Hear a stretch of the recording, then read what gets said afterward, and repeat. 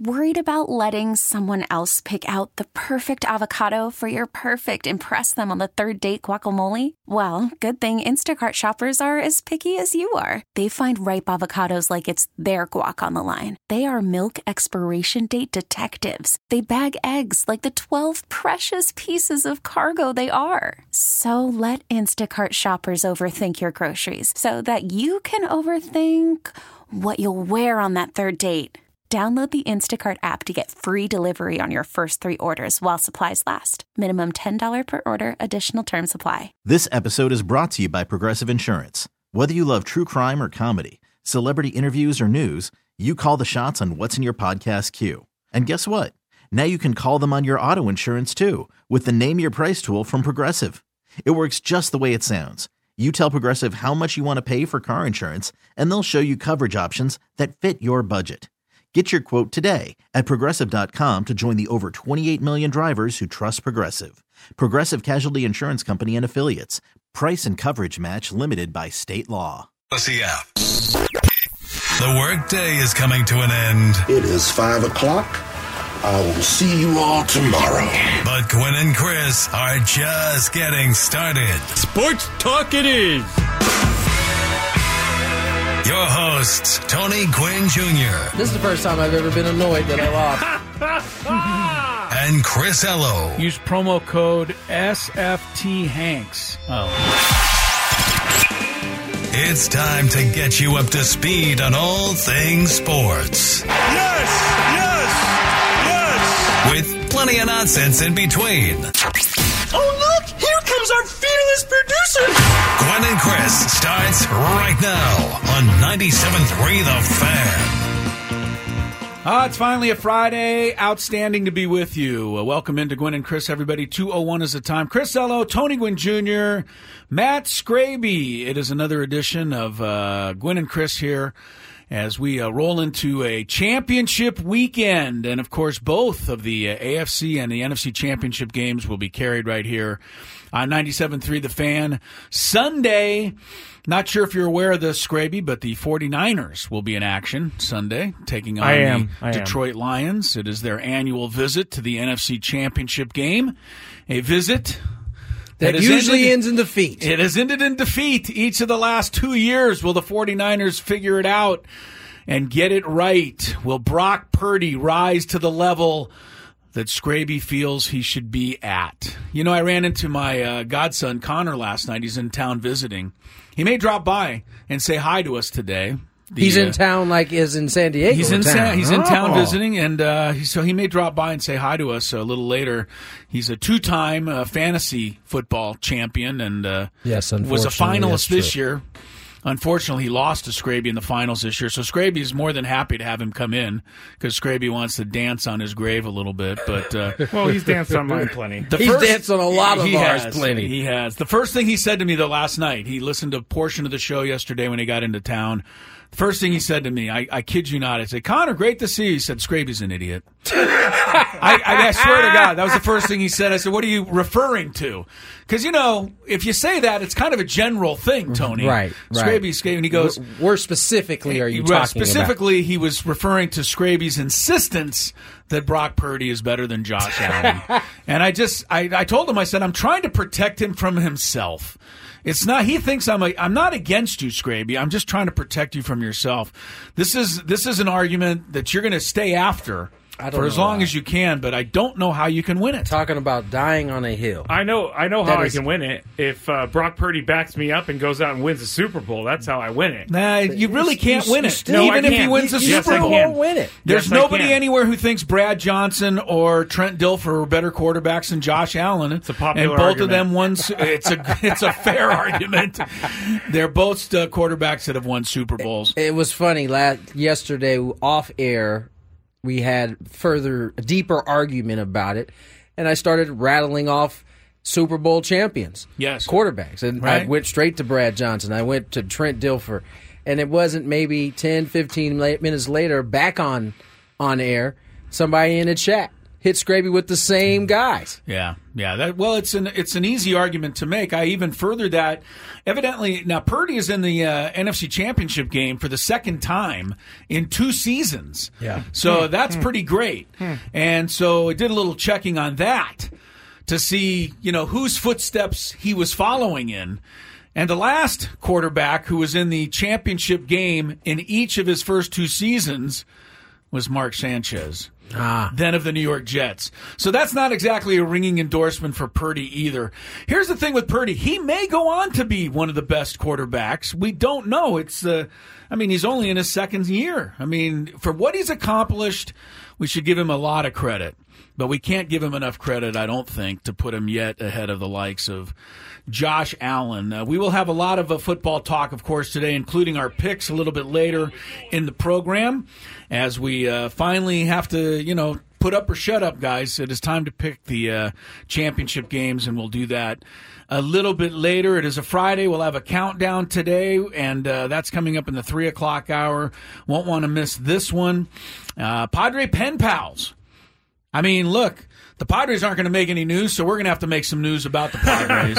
And Padre Pen Pals is coming up in the 2 o'clock hour today. The Padres did today announce, is it the signing? Is that the proper way to term it? Non-roster invitations. Okay, non-roster invitations. So, yes, they have all signed. They've all signed. But they're not on the 40-man roster. They're not quite 40-man roster guys. I'm looking at this, and I was hoping a couple of names would pop up that would excite me.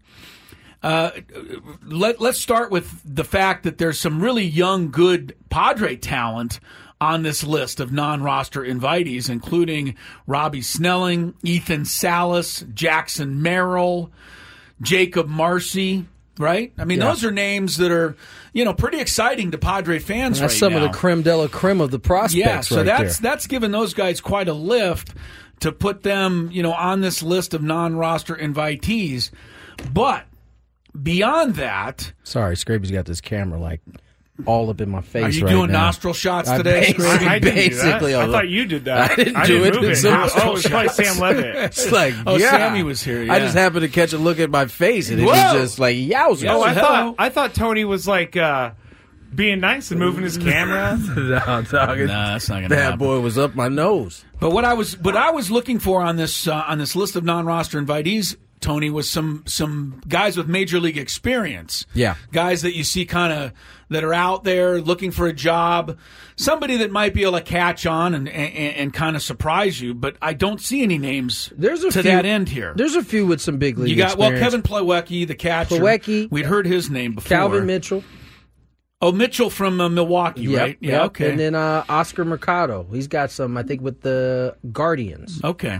Well, there's a few guys then. But it's not, other than the list of the young Padre, superstars or future stars, this list is it's unusual. It lacks drama. It's unusual, and maybe I think Kevin Kopp's had some time too, but it's unusual to see non-roster invitees from the pitching side that you don't recognize a ton of the names. Usually pitchers, you see them. There's so many of them. There's exactly that you're going to find some guys that been bouncing around the major leagues on and off the last several years, but there are really no names like that on this list. So when you start looking at the non-roster invites and you start thinking about the Padres roster, right? I think obviously the outfielders, as if I'm one of the non-roster guys and I'm in the outfield, I'm looking at this situation like this is an opportunity. This is the best place to be a non-roster guy with the Padres, right? This is an opportunity. I think the same goes for some. I don't know about necessarily starters, but there might be a space in that bullpen for a few of these non-roster guys. So. Yeah, see how it goes. Some of the other outfielders that Bryce Johnson, he was in the Giants organization. Am I correct? He's a very fast center fielder. Don't think he can hit a lot, but if he gets on base, he can run a lot. We mentioned Jacob Marcy. Tony mentioned Oscar Mercado and Calvin Mitchell. The other two names on outfielders are Terso Ornelas. We had him in spring last year. Okay, and Robert Perez Jr. So, I think the Padres still better do something about their outfield before the season starts, and I'm still confident that they will. Out at Torrey Pines today, our guy Charlie Hoffman, he's not doing badly today, Scrabe. He's 1 over through 10 holes. So Charlie is now -6 for the tournament, but he's 7 shots off the lead held by Stefan Jaeger at 13 under par. Thomas Detry is at 12 under par as the PGA Tour stops here in San Diego. The biggest name anywhere close to the leaderboard is Xander Schauffele, who's at -7. You've got to be a really, really hardcore golf fan to recognize any of the rest of these names among the leaders. I hate to say that because, I love when the golf tour stops here in San Diego, and we're just not getting to see the same field. And it's not our fault. It's not.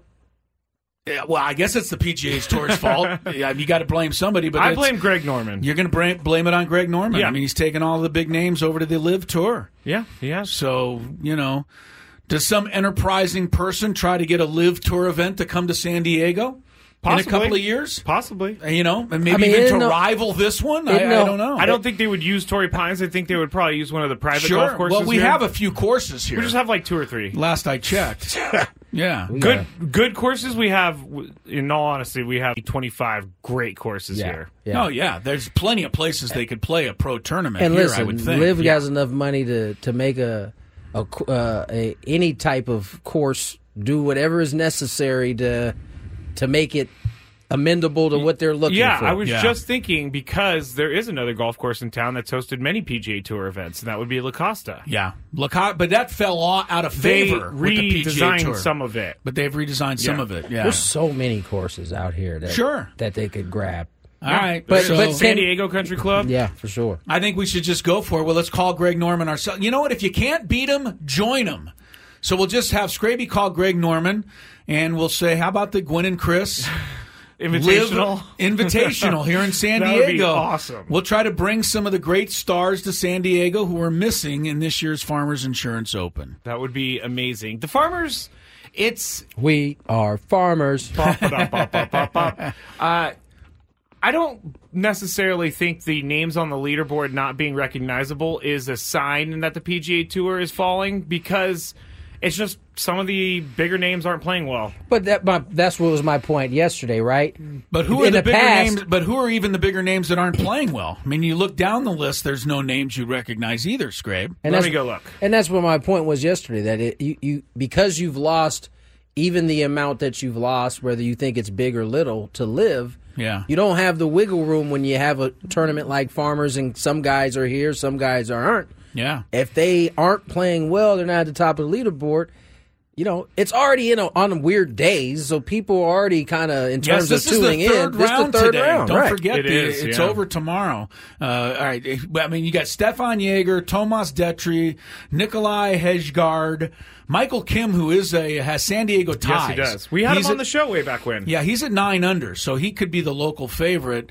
But Mathieu Pavon. Well, I'm just making these up because I've never heard of any of these guys. Here's a couple Robbie names. Shelton, Parker Cootie. I mean, that's not a who's who of golf. No, but yesterday Colin Morikawa got cut, so he's not in the tournament. He's a big name. Jason Day got cut. He's not in the tournament anymore. He's a big name. So it's just the bigger names just aren't playing well, and they're not getting themselves into the first page of the leaderboard. I don't know. If you don't have, right now, to me, Tony, if you don't have Scotty Scheffler and he's not in this tournament, where the heck is your guy? You're lagging the one huge drawing card that you have now on the PGA Tour. When you start thinking of the PGA Tour in terms of draws, it's Rory, it's Scott. Yeah, that's it. After that, Jordan Spieth still has a lot of fans. Well, he's hanging on. Yeah. What's the other really good golf? Justin Thomas. Justin Thomas. He's kind of fallen off a little bit. Well, those guys do need a big year for the PGA Tour, right? To survive. They were not survive. I would say survive is a little strong, but they need a good year from those guys. If you're going to lose those guys to live, all of the good players need to be at their best right now. And it doesn't seem like they're not. They seem like they are right now. That's not happening in this particular so far this weekend. We'll keep an eye on the Farmers leaderboard. One thing that happened last night in sports, and there's a picture here on ESPN adjacent to the box score of last night's Bulls-Lakers game. And the caption of the picture is, Lakers stunned on sidelines watching D'Angelo Russell's 8 threes. He stunned even his own teammates by doing that last night, Tony. The Lakers, thank goodness I didn't really watch a lot of this game. I didn't get to watch any of it. They didn't miss a shot. They were 20 for 31. That's lovely. From the arc. That's what I'm talking about. 64%. It was the third greatest three-point shooting performance in NBA history. They must have packed it in the fourth because they only won by 9, if I'm not mistaken. They were up by 19 going to the fourth, so it was a runaway. And then the Bulls hit some shots. I tell you what, D'Angelo Russell is clearly trying to play himself from being traded because last night was not a night to trade him because he was on fire with 8 threes. He's been like this the past week, really since the rumors started that he's going to be the piece moved for whatever point guard they get. He's played well. This is a way you can try to stay in L.A. if you keep playing like this. Yeah, well, he didn't have to do that to me last night, but he did, and the Lakers ran away from the Bulls. 141 to 132 was the NBA final last night. All right, we are underway for a Friday. Good to have you with us. You can join us on YouTube as well and watch the festivities. Go to YouTube, search for 97.3 The Fan. You can watch Tony and I and Scraby go at it here over the next 4 hours. When we come back, Tony Gwynn Jr., from what I understand, spending a little time with some in the Padre brass. Oh, yeah. Well, I heard about this. Did you hear about this? You're a big wig, so let's find out what the big wig found out about the Friars, and we'll do that when we return on Gwynn and Chris. 2:21, and this doesn't normally happen, so I'm just going to get right to it. Apparently, Scraby has some props to hand out to Mr. Ello. Yeah, I'm going to leave the room because this doesn't sound like it's going anywhere good, to be honest with you, even though it potentially could. One of my New Year's resolutions was to be nicer to Chris, and you've been doing horrible at that. I think it lasted 3 hours. You've been doing horrible. Yeah, it's January 26th. You haven't been doing a good job. But I will say, we recently changed our camera situation in studio, and Chris is now in charge of activating and setting up his own camera. And I have to say, I'm impressed that there's been no issues over there. None. There's been no conversation of, Scraby, get over here and help me. It's been a smooth process. It's been so smooth that I didn't even know that there was a difference in the whole camera thing. He hadn't said a word about it. Yeah. So, yeah. Look at Chris shaking his head. So, he's got it. And I just wanted to say thank you, Chris. He doesn't do very much well when it comes to these kinds of things. I think our listeners know at this point. I thought this was going to be a much more difficult transition, but are they streaming the AFC or NFC championship games? Because if they are, I'm going to lose my mind. But it's not. They're streaming and playing on He TV. is not the techie tech. No. Well, I represent everybody out there who's not the techie tech. Yes, he does. So I know I'm not alone. And he represents it well. So there you go. My nice thing for the week. Chris, that's it. You've get it in just under the wire. My quota. Your one nice thing of this week. You've made it just in time. Everybody lock in for the rest of the show to see how Scraby does. Yeah. Chris teased it before we went to break. got to play some hoop this morning. With AJ. That's what it was. I thought it was an actual. I also went down to the stadium today. Okay. All and AJ Preller? Yeah. Now, AJ Preller was this morning. Yeah. Did they send a security official with you as soon as you arrive at the stadium? No, they don't. Because remember last year, Scraby, at the Fan Fest, he walked around with. Yes. He had Secret Service people following him wherever he went. I had to park and get on the trolley to even get down there and do my show. But Tony had a helicopter. If you forgot, it was a pretty big deal last year. It was a very big deal. The Fan Fest, very big deal. One of the biggest fan fest. It had to be the biggest fan fest in Padres history, right there. But nonetheless, just went down there to kind of see what was going on. About 20 guys there, working, trying to get themselves right with the last either. Everybody's in the home stretch of their programs in terms of strength and conditioning. You're just trying to hone it in. So in about 15 days, pitchers and catchers. I can't believe it, man. We'll be there. February 11th. 16 days. February 11th, I heard, is the day that pitchers, catchers, and Sammy Levitt report. Lev, yeah. Sammy Lev is going down like February. He's going before the pitchers and catchers. I mean, that's what kind of dedication you get from our own Sam Levitt on the pre- and post-game show. He's going to be there before the players. Yeah, it's good. We went down there just to kind of see. Was going to talk to the manager, Mike Schilt, for a little bit. How is Mike? He's good, man. He's about all the right things, man. And, you know, the roster will be the roster whenever it's said and done, ultimately. But I think you can feel pretty good about the guy leading the way going into this season. I like this selection as manager. No, I do too. And it's been overlooked by the stuff that hasn't happened. right? Nobody's really talked about, being excited that Mike Schilt, is the new manager. He comes from, obviously, he's been with the Padres the last 2 seasons prior to this. He comes from an organization that had done it right, had done it right for a long time now. Last year they experienced, I think, their worst season in their franchise history.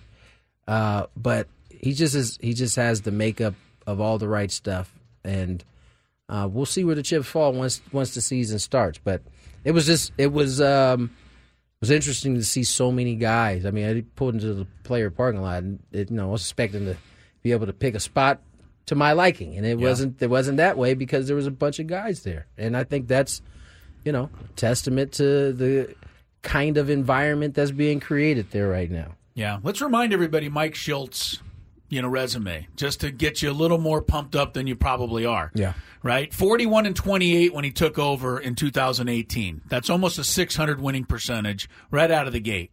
Second year, he was manager of the year in the National League, 91-71.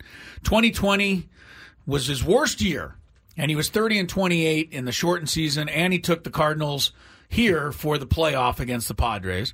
And then the year that they fired him, he went 90-72, winning, 18 of 19 games or something in September to get into the playoffs, only to lose on a Chris Taylor walk-off home run in the bottom of the 9th inning at Dodger Stadium. Now listen, you don't typically fire managers who have that kind of success. And for whatever reason, I think it's been written about, he had some pointed comments about where he saw that organization. And clearly they didn't like it. They didn't agree with it. And so that's why we're lucky enough to have him. But like I said, this is a good manager, a good man, and we'll see. And a competitor. I'm not that the other guys aren't, but we're going to see some fire from this guy. And I think you fans are going to like that because I think people felt Bob Melvin not laid back, but just not really necessarily an in-your-face guy. Yeah. And I think I heard that a lot the last 3 years. I want to see somebody who's got more fire and brimstone. You will see that from time to time from Mike. Well, then they need to hire the Undertaker. It's going to be Tony didn't get that one. The Undertaker? I didn't get that. Fire and Brimstone. I think that's actually Kane, maybe. That was Kane. All right, I'm gonna go back to my get your WWE references right, buddy.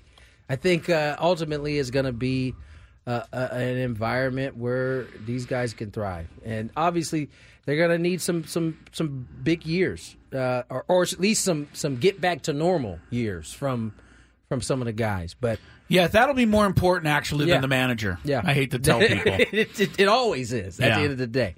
But yeah, it was nice. It was nice to kind of see some of the guys again. As the clubhouse is like half packed because it's getting ready to ship out to Arizona, and man, this clock is ticking. I mean, clock is ticking in terms of when everybody is reporting and so on and so forth. So.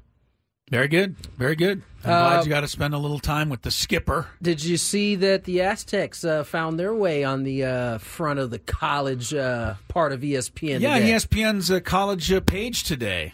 Yeah, there was I think it was Reese Waters. It was Reese Waters, and it was really about the Mountain West. And how about this? Nationally being recognized as a conference that very well could get 5. Should, in possibly fact, 6. The current bracketology has them with 5 teams in the NCAA tournament, and Nevada is the 6th. And Nevada's pretty good. We already saw that. Yeah. They've just lost the last couple, so right now they're on the outside looking in. But, yeah, Joe Lunardi thinking that the Mountain West could get 6. But if they get 5, that right now is the same number as the Pac-12 and the ACC combined.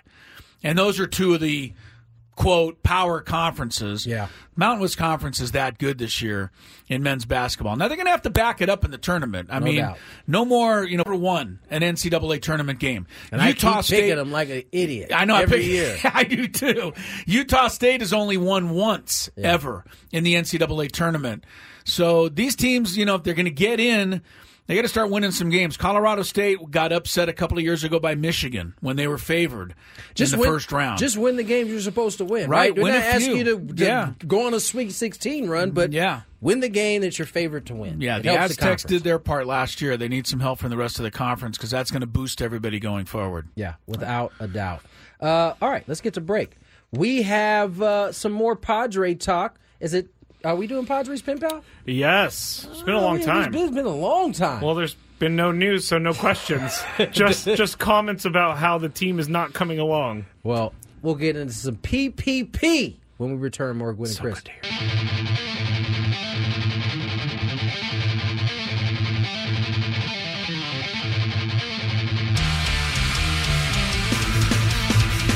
All right, Gwynn and Chris.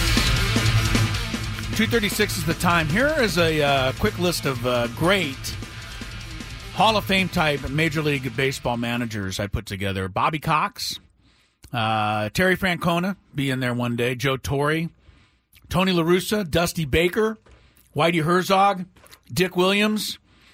I hate to include him, but Tommy Lasorda. Anyway, Mike Shildt. In 4 years, it's a smaller sample size. Better winning percentage than every one of those guys.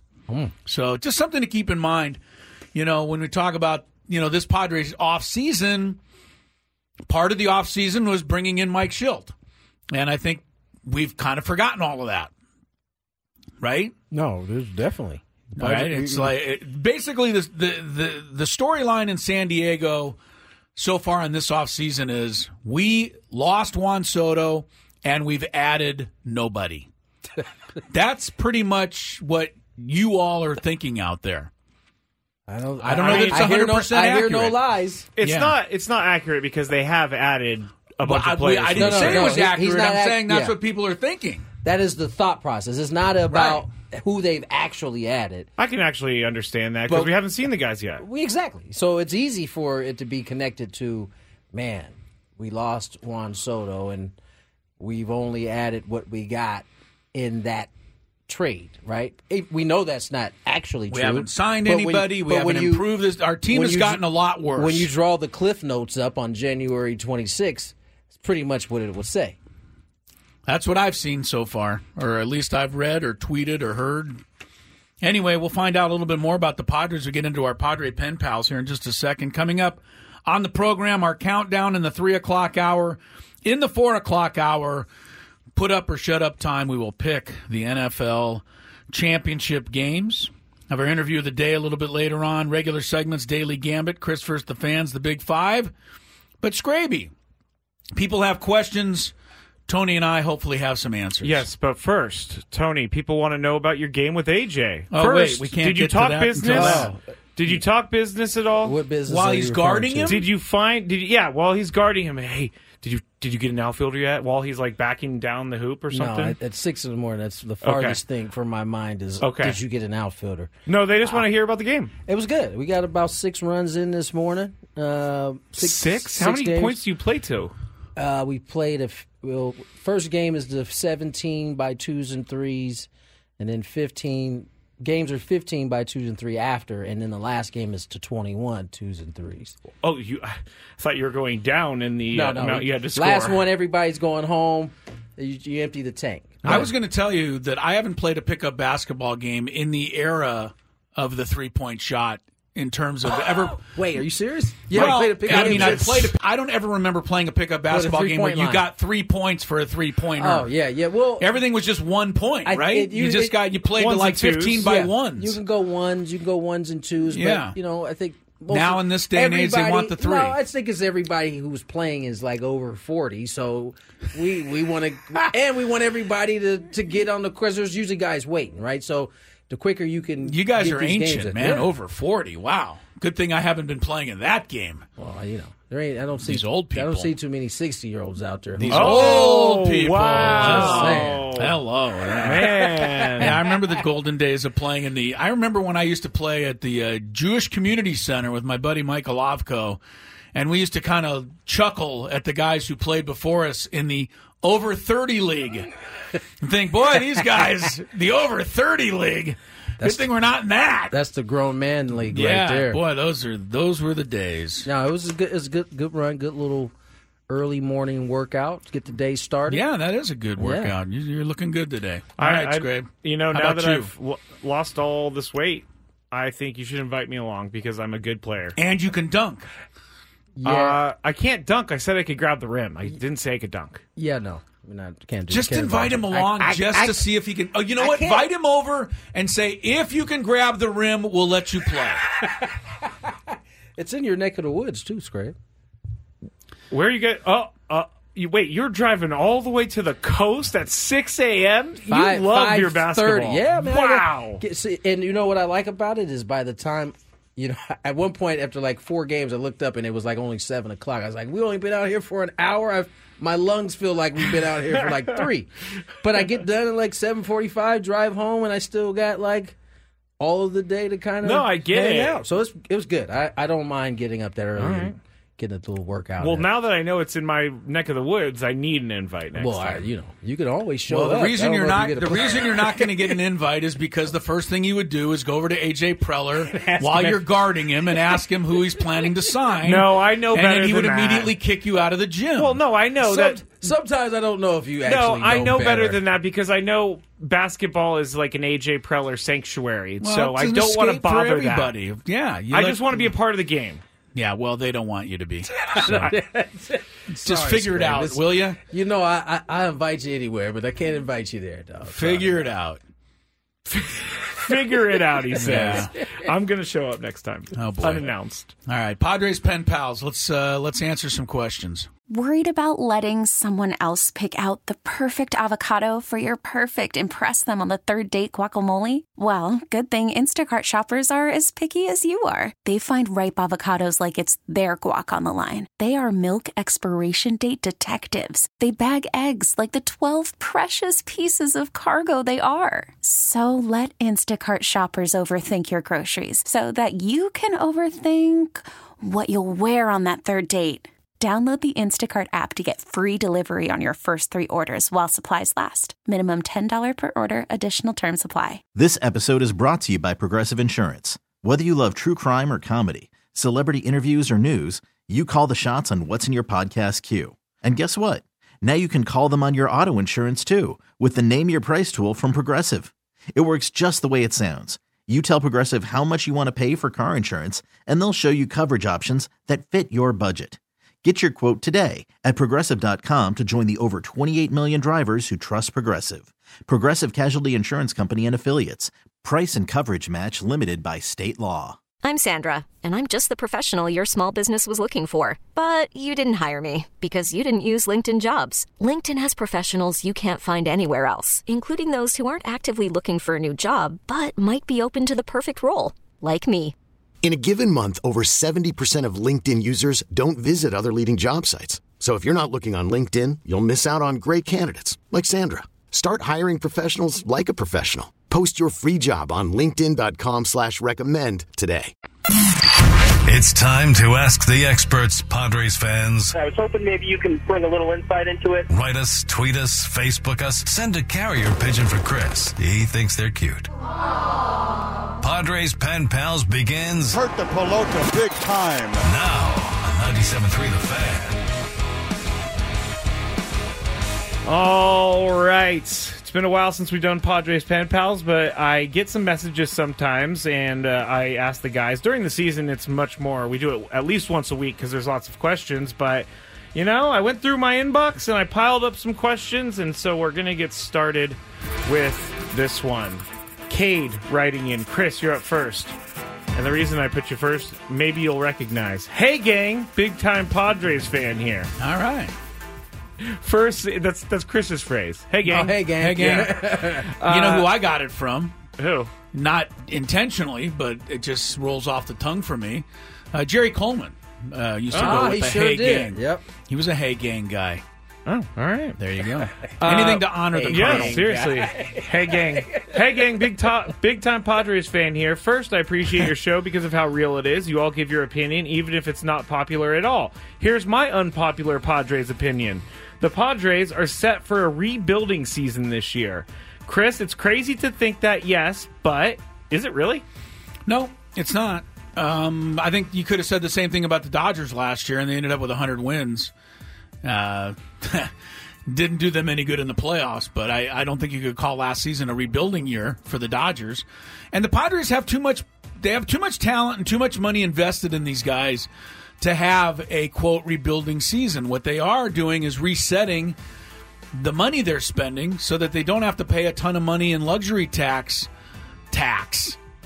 And Tony explains it better than I do, but if you go over the luxury tax, I think 3 years in a row, it costs you beyond an arm and a leg. 50%. So what is the question again? The question is he's it saying, a crazy is this a rebuilding season? And you're saying? I'm saying it's not, because okay. the Dodgers, it's not. the Dodgers, you could have said they had a rebuilding season last year because they didn't do anything. Okay. And they won 100 games. So I don't think the Padres are attacking this as a rebuilding season in any way, shape, or form. Tony, is it a crazy thought to think this is a rebuilding season? Yeah, it's a crazy thought. The better word is maybe retool, reshuffle. What was the word you used? Rejigger. No, that's you. What word did you use? I'm looking in the question. Rebuilding. Rebuild, right? Yeah, rebuild. It's not a rebuild. You got Fernando Tatis Jr., you got Bogarts, you got Machado, you got... This doesn't resemble a team that's rebuilding. Maybe retooling, maybe reshuffling, maybe rejiggering. Yes, rejiggering. It could be any one of those, but I think rebuild is it's definitely too strong. All right, thank you to Cade for that one. Our next Padres pen pal, Sean. I'm patiently waiting for the Padres to start filling up their roster, but I could say this has been a terrible offseason for the team. I know the trade of Soto was necessary, but that combined with two outfielders currently on the roster with less than a month ago is why I say this offseason would deserve an F. Tony, what grade would you give it? I would give it an incomplete.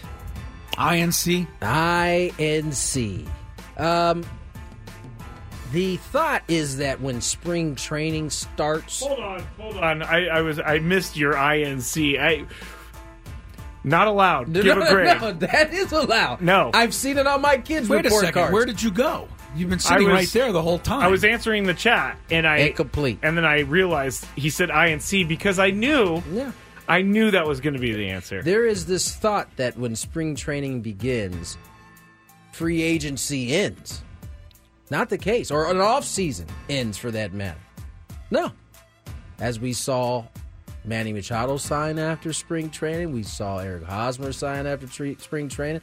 You see guys sign after spring training. You're not making anybody feel better by saying that Eric Hosmer signed after spring training. So you just gloss over Manny Machado and just forget about that? Yeah, I mean, people tend to focus on the negative. Yeah, you know. Did you guys know we're still paying Eric Hosmer? My man said he listens to the show because we're real. So this is a real answer. Yeah, true. I don't think it's over. I think it's an incomplete. Until opening day starts, then I can give you official letter grade. Okay. Not happy with that answer. Chris, if you say INC, you can't. So what is your grade for the offseason? C-. Okay, thank you. C-. C- because they have too many holes right now. But that's your grade today. I mean, I have to say that if they fill these holes, it's going to be different. This is a progress report. Then, right. It's a progress report. Okay. Yeah, that's the best I can do. Okay. But I do want to say that to me, having Bob Melvin leave and being able to replace him with somebody I regard as a manager that has every chance to be as good, if not better, than Bo Mel, I think is a pretty impressive addition. So that got them to the C-. Yeah, I think you've got to consider that. And you got to consider all these arms they got from the Yankees. But we have to wait and see which ones pan out. But I'm not giving an F like the guy called in or wrote in there. I think that's. In fact, I'm going to upgrade to a C. I'm going to go even a little better. I don't think it's been a bad off season. It's a rejiggering. Please stop saying rejiggering is necessary from time to time. It's a jarring word. I guess I should have called it, or I guess he said it was like a report, but I took it as a report card. It should have been a progress report, so Tony couldn't have given an incomplete. Well, no, you definitely can give incompletes on a progress report. Yeah, man. All right, thanks, Sean. He just did. Thanks, Sean. Brent on the chat says we signed. I think they traded for Sean Manaea near the end of spring training, right? They traded for him. Yeah. Yes, but still another guy that they keep brought adding to the roster. All right, this one's from Nate. Chris, you're up first, and Nate writes in saying, "I want to know one thing. What do you want to know, Nate? Mike Schilt has a lot to prove in his first year as manager, and I am okay with the manager hiring, but I'm not okay with the missed playoffs last year. This team is mostly the same, minus some big names, but the core is there. Manny, Toddy, Xander are all the guys that need to step up and have a great year. Chris, how is Mike Schilt going to be different than Bomel?"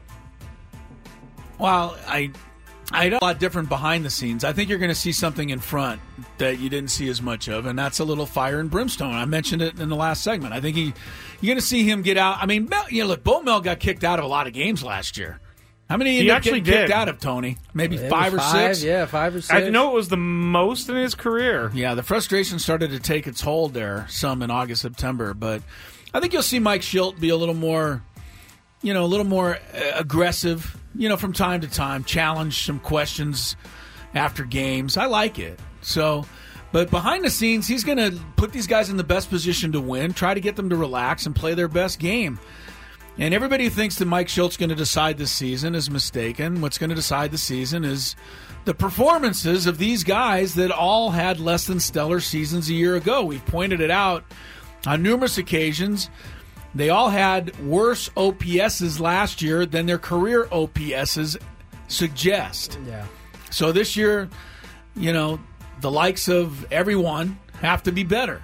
And if they are, and they're up to what we think they're capable of doing, I don't see why they can't contend for a playoff spot and probably even get one. Real quick, I was wrong about his career ejections. It was the second most in his career. Arizona? With 5. Arizona has 2 other ones, but the one that leads was 2021 A's, 6 ejections. Okay. That must have been in the first half because they were struggling. He's like 19th on the list of all time of ejections. Bobby Cox leads the way, doesn't he? I'll look it up. Sure by a wide margin. No, Earl just... he just had some lengthy ones when he had was out some there. memorable ones. But Bobby Cox, he used to get ejected, 5 times a week. Yeah, he did. All right. Oh, Tony. Yes. Let me go back to the question. How is Mike Schilt going to be different than Bomel? First, they have different personalities. So I think they will address situations differently. I think Mike's going to come with, my guess is he's going to come with the, from a perspective of positivity and love all the time. And, I think we'll see those changes. I think there's some truth to what Chris is saying, too. Like, I don't look at Mike as a, having a red hair, but I do think there will be times... I haven't heard that in a long time. No, I haven't either. I do think there will be times where, he won't allow it to work itself out. You know what I'm saying? I think he will maybe approach things in a manner that... More urgency? Helps it along a little bit more. All right. Okay, that was from Nate. Real quick, we have a submission from my Twitter account from Brian. And this is not really a question, it's just a exploratory question. Do non-roster invitees get paid the MLB minimum while they're in camp? Do you know? There is no MLB. First of all, nobody gets paid a salary during spring training. You get mill money, then they put you up. They put you up where you're staying. All right. So to answer your question, no, they don't get the league minimum, but they do get the same big league mill money that the dudes who are under contract get. Do you know how much that is? It's different than it was when I was playing. Where does the money from spring training ticket sales go? To the announcer fund? No. To the broadcaster fund? I don't know that they're selling enough tickets in spring training, honestly. All right, I don't know. I don't know, honestly. Okay, here we go. Thank you for trying to answer, though. Last one from Laura. Thank you. The music. Yes. You guys went through all the giveaways yesterday, and I personally like the Fernando Tatis bucket hat, which is a pretty sweet one, actually. I think Tony's up first. Which one did you like the most? I mean, for me, I'm always going to like anything that helps me look fly on the soccer field, right? So I'm going to go with the straw hat. I didn't see that on the list yesterday. I think there's one. I think I saw there's a hat for sure. A mock-up one. One thing we can say, Scrappy, both you and I. The bucket hat. The bucket hat. One thing I can say, and that this is a clear no-doubter, Tony looks great in every one of those Padre giveaway hats. It's true. You and I look awful. And don't say speak for yourself. Speak for yourself. No, I'm not saying speak. Scrappy wore his bucket hat out on the golf course the time we went with him. Hey, it didn't work, and he even said, like on the third hole, this thing's squeezing his brains out. It was. You know what's funny is I have a pinhead. I have a small head. A pinhead, and that thing was left marks around my forehead because they were kind of tight. No, it was a little tight. It wasn't that it was so much tight. It was that it wasn't deep enough. It was like. It like sat on the top of your head. Miss Muffet sat on a tuffet. He tried to squeeze your head in there. It did, yeah. It was not good. It looked like a doily on top of my head. As I said, you and I do not look exactly drip in those Padre giveaway hats. I need a definition. No, I'm just kidding. You need a definition of drip? That one. We've definitely, for you guys listening, we've definitely teased a segment where I give Chris whatever new lingo there is. Oh, yes. We're going to develop this in the break. We're developing it as we speak. All right. Thank you to Cade, Sean, Nate, and Laura for their submissions to Padres Thank Pen you, Pals. guys. All right, Padre Pen Pals for this week. Hopefully we'll have some more Padre news to discuss next week. When we come back, we'll discuss the Daily Gambit, in which one of us went 0 for 4 last night. I'll let you guess who that was. Chris. Gwynn and Chris coming back with more. Maybe. Sorry. Mike wasn't supposed to be on there yet. But you got a little clearing of the throat. Tony Gwynn Jr., Chris Ello, Matt Scraby, and you got the clearing of the throat because I was going to tell you guys, make sure you stay locked in on this hour because we do have our countdown. Top 5 for each of us, movies since 2000. Top movies this century. Yeah. And it's an interesting category because most people's top movies are, quote, classics. And that goes back into, the 90s, the 80s, 70s, even before that. It's a little different from 2000 on because movies don't have enough time to get shelf life. No. Or, as much time to get shelf life. They're cranking these movies out in the newer century.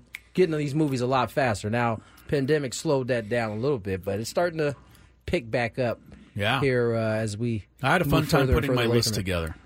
This has been the hardest countdown for me because there's so many movies that are good. Lot to choose from? So and that'll be coming in. Some of the movies I wanted to put on the list thinking it was in the 2000s was actually 1999. Just outside of it, right? Didn't quite qualify. Yeah. Huh? I will say that my era of movies probably is still in the 90s at this point. Mm-hmm. Mine too, like Mighty Ducks. Couldn't put that on there. Yeah, man. I wasn't going to put that I can't believe you could even do this Little list Giants. without that one. Little Giants couldn't put that one on there. The Dude, annexation your of Puerto list Rico. Come on. Is whack, man. Chris, Already. have you ever seen The Little Giants? Yes, I have. It's not one that stayed in my memory, though, I must say. Well, I was also like 9 years old, so that was like one of the coolest movies out at the time. All right. John Madden was in it. Yeah, I don't understand why you think that was one of the coolest. But Icebox? It doesn't matter. It doesn't matter. The thing with Scraby is every movie he's ever seen is great, so I don't know how he's going to narrow this list down. This is why he didn't enjoy doing this list as much because every movie is great for him. Yeah. I saw this movie the other day. It was great. Saw this those movie are last night. It was great. These are literally the words out of his mouth. Yeah. What was it called? I don't know, but it was great. I don't remember stuff like that. I just remember what happens in the movie, okay? Gravy, you are famous for saying blank was great. Yeah, I know. I like movies, and I especially like bad movies. Yeah, that's just something I can't get on board with. Yeah. Can't wait for your countdown. One of us apparently did not win any of these games in terms of the Daily Gambit. Why don't we find out which one? Do you like money? I think about money a lot. Do you like money without doing anything? Winning. Do you want to make money while watching sports? I think Washington is immortal luck. Washington! Woohoo! If you answered yes, this is your segment. Just don't blame us when you lose. Nothing is ever your fault. It's your game. Take it. Gwynn and Chris go through the top bets of the day in The Daily Gambit on 97.3 The Fan.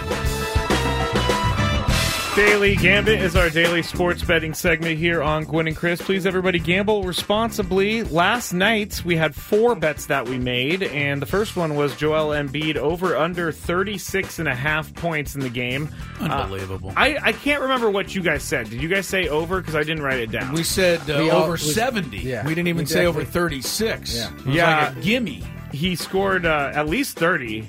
He made his 30. But is it 30 or 31 that he scored? 31. 31, okay. Yeah, so he missed it. We were wrong on that one. I swear, this is one that the gamblers got into. They got in on this.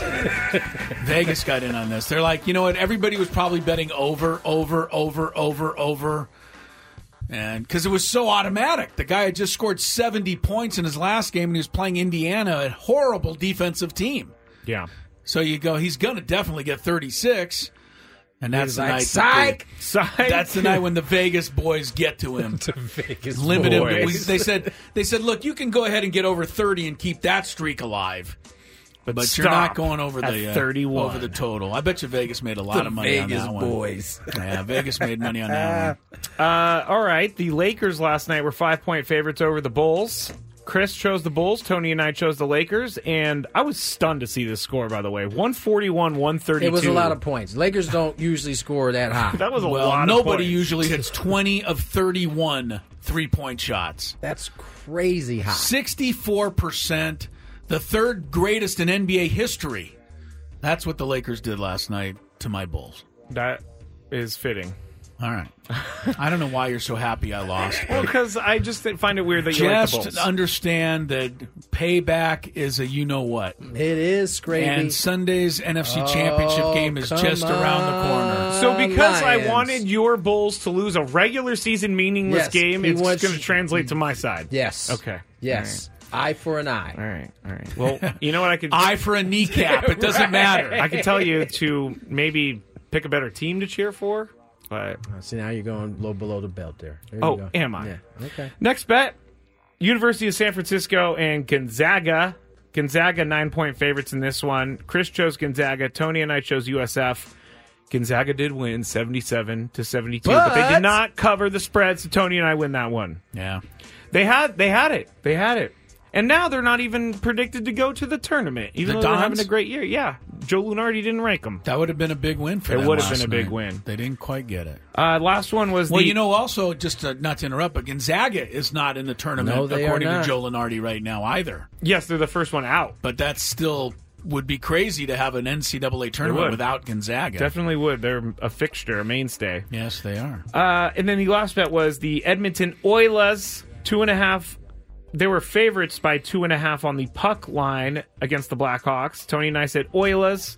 Oilers won 3-0. Is there a nil in hockey? Like, is it rock? 30 rock or 3 rock? It can be. Okay. But so it's 3-0 is acceptable? There's not 3-0 or anything like that? I wouldn't say 3-0 is a term that's ever used in hockey. 3-0. It was 3-0. They got an empty net goal for the third goal. Oh, wow. So it came down to that. Dang. And not only did Edmonton win its 15th in a row, but Tony, talk about some long road trips. The Blackhawks have lost 19 in a row on the road. Oh. That's a hang. The road is supposed to be like a unifying thing. That's not going to issues. unify anybody. Everybody goes to the room. They don't come out until it's time to go to the rink. So 0-4 for me yesterday. You guys both went 3-1, picking against me. Very good, very good thinking by you. It served us well. 0-4. 0-4, not easy to do. I'll see if I can duplicate it for the weekend. Yeah, I don't have any bets, so. All right, here we go. Real quick. Yes. For real, how many of you guys out there thought it was going to be Scraby? Oh, they 0-4? No one. I don't think anyone. I did. Without looking at it, I just assumed it was you, my man. I'm actually decent at the betting. Decent, not on parlays, but decent on the single bets. The parlays would take me down. Remind us what your NFC Championship game parlay is. Do you have it handy there? I can get it in a second. I know it's a Christian McCaffrey anytime touchdown. I believe it's Christian McCaffrey over 86.5 yards. Rushing. It's a Amon-Ra St. Brown over. Here, I got it right here. It just came up. Yeah, anytime touchdown, Christian McCaffrey, over 86.5 Christian McCaffrey rushing yards, over 85.5 Amon-Ra St. Brown receiving yards, and then the 49ers to score first in the game. All right. We will see which one of those 4 let you down. Oh, you got a response on the chat to your who thought it was Scraby. Random Ham said, slowly raise his hand. All right, here we go for the weekend. I got 6 bets. We're going to start with tennis. I don't know if everybody saw this late last night. If you weren't up, Novak Djokovic got knocked out of the Australian Open, and it ended his 33-match winning streak there. I mean, Djokovic has only won the Australian Open 10 times, but he was kept from the final this year by 22-year-old Italian Yannick Sinner. I don't know too many Italian people named Yannick, but he's from Italy, and Sinner, the number 4 seed, blew him out. Really wasn't close. Yeah. 6-1, 6-2. Djokovic got the third set in a tiebreak, and then Sinner blew him out in the fourth set, 6-3. So Sinner takes on Russian Daniil Medvedev. He's the 3rd seed. So it's number 3 versus number 4. But number 4 is favored. Sinner, minus 4.5 games. So it's total games in the match. Sinner's got to win 5 more games than Medvedev to cover. Who's favored? Sinner? Sinner is favored after his win over Djokovic.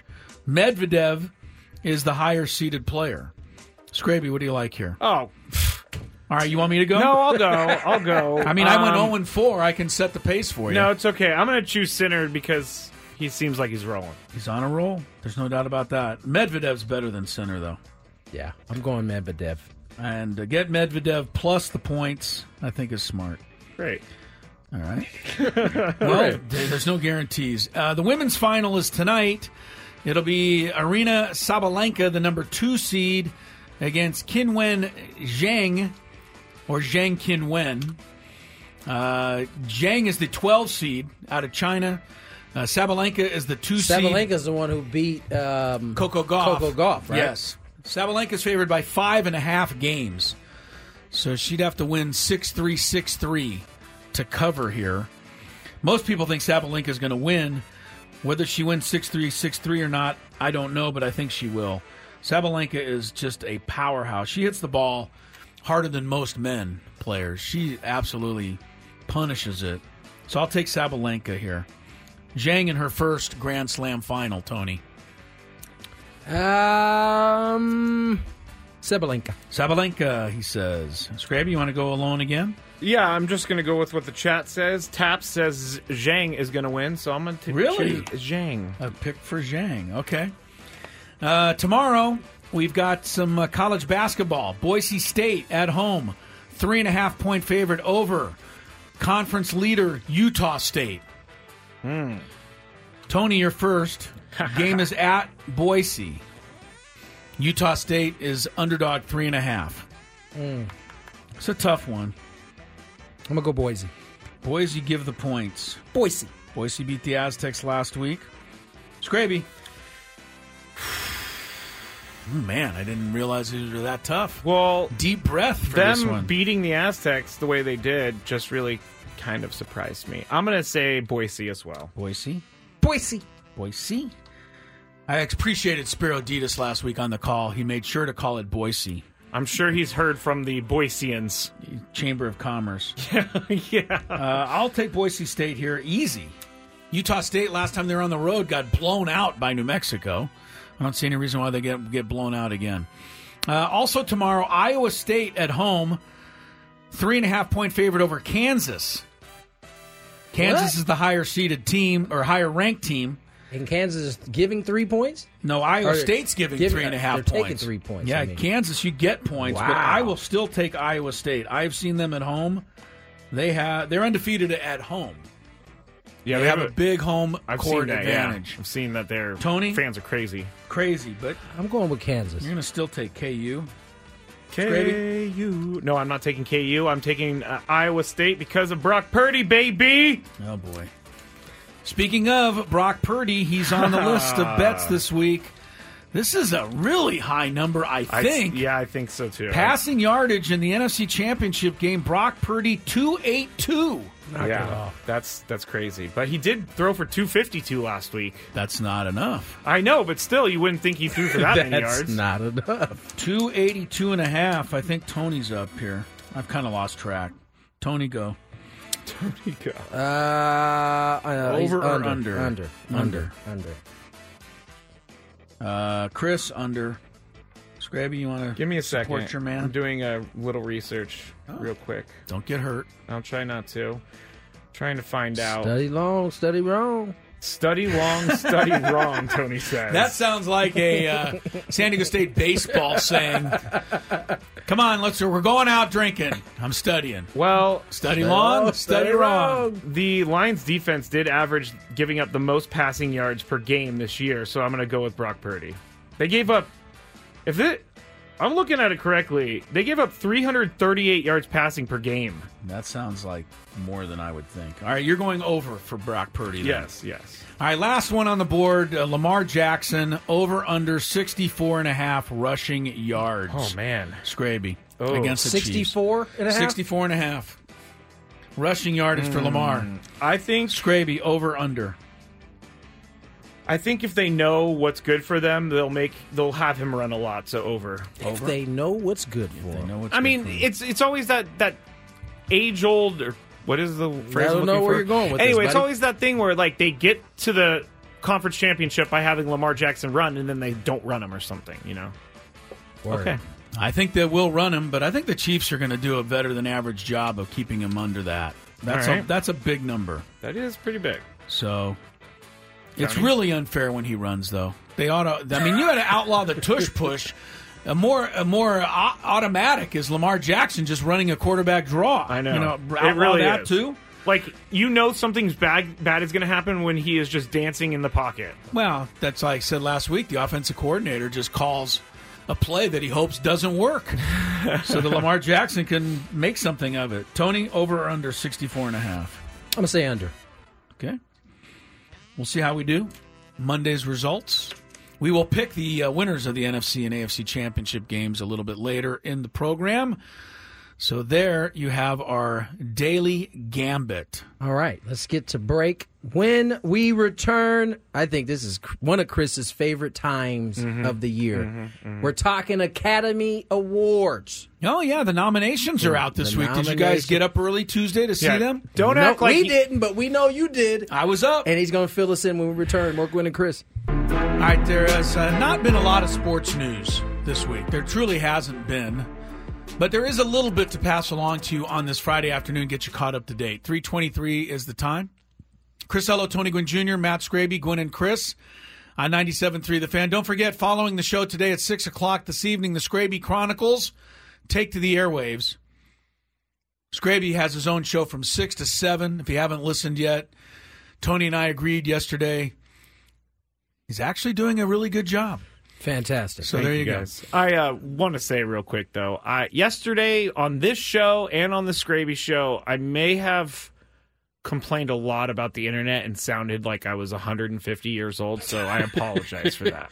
Yesterday was a bad day. So are you trying to say that I normally sound 150 years old? No, because I'm just saying I complained more than much. I normally do? Yes, I complained a lot about the internet yesterday. What I got duped by a tweet about this arc storm that was very convincing. I saw your post about it, and somebody hit me. I was like, is this real? Well, it was a PBS SoCal article, so I thought, all right, PBS isn't going to lie to me, but this person admitted in her replies that she put out the tweet to get attention, and so that bothered me.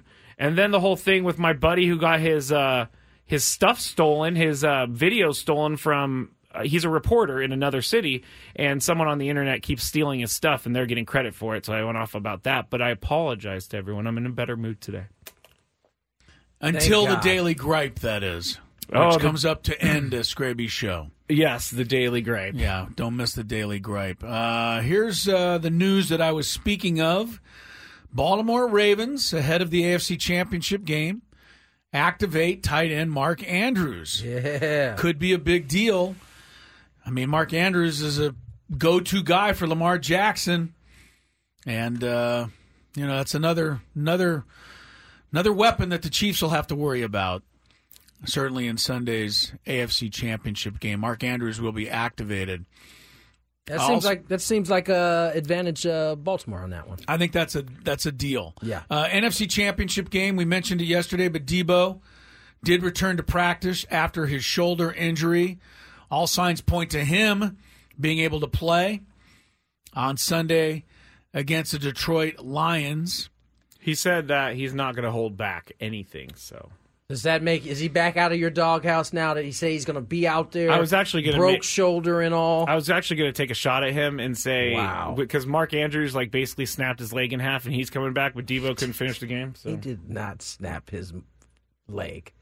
He hurt his ankle very bad. Keep this in mind when Scraby is popping off on Monday about how Debo Samuel is the greatest player in the history of football. I know I am. Just keep this in mind. That's all we're saying.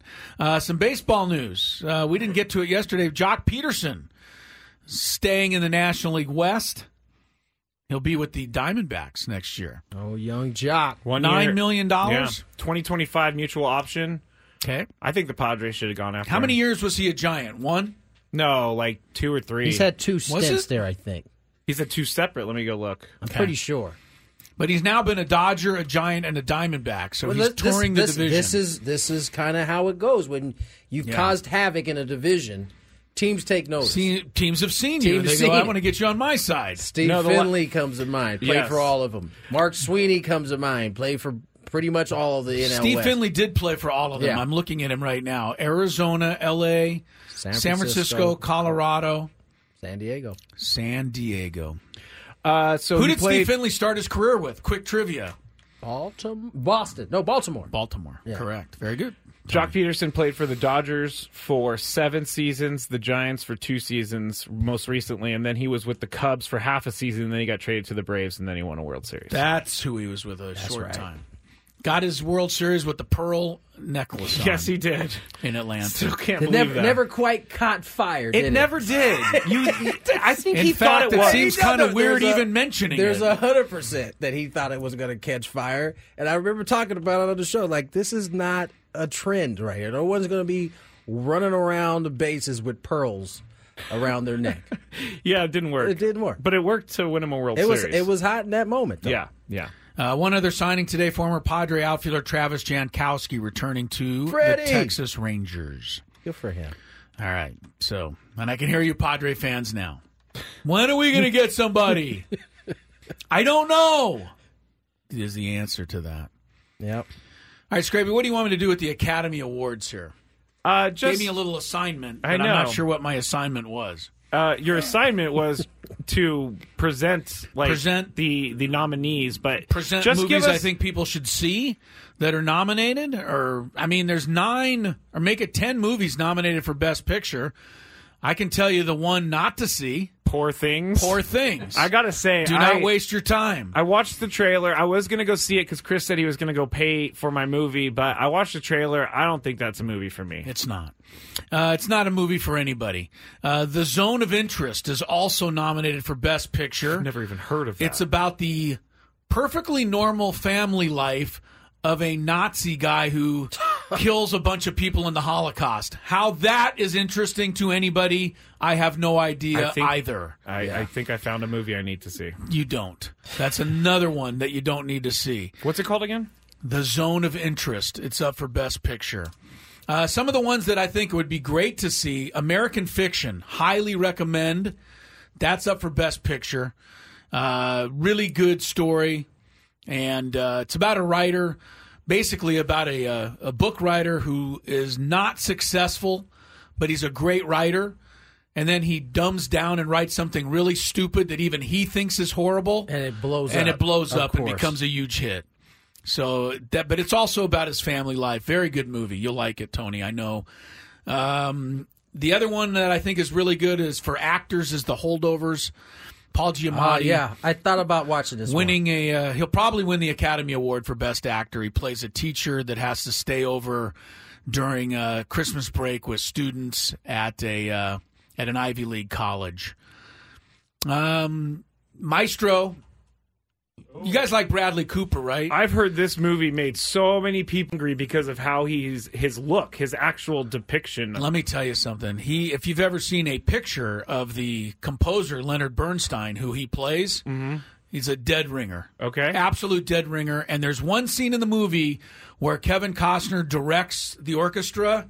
The conducting thing, unbelievably great. Like it's like you think he's been conducting orchestras his entire life. Well, don't you just move your arms back and forth? Okay. I mean, with a little stick in your hand. Scrape, that's all it is. You're just doing that. You go, tap, tap, tap.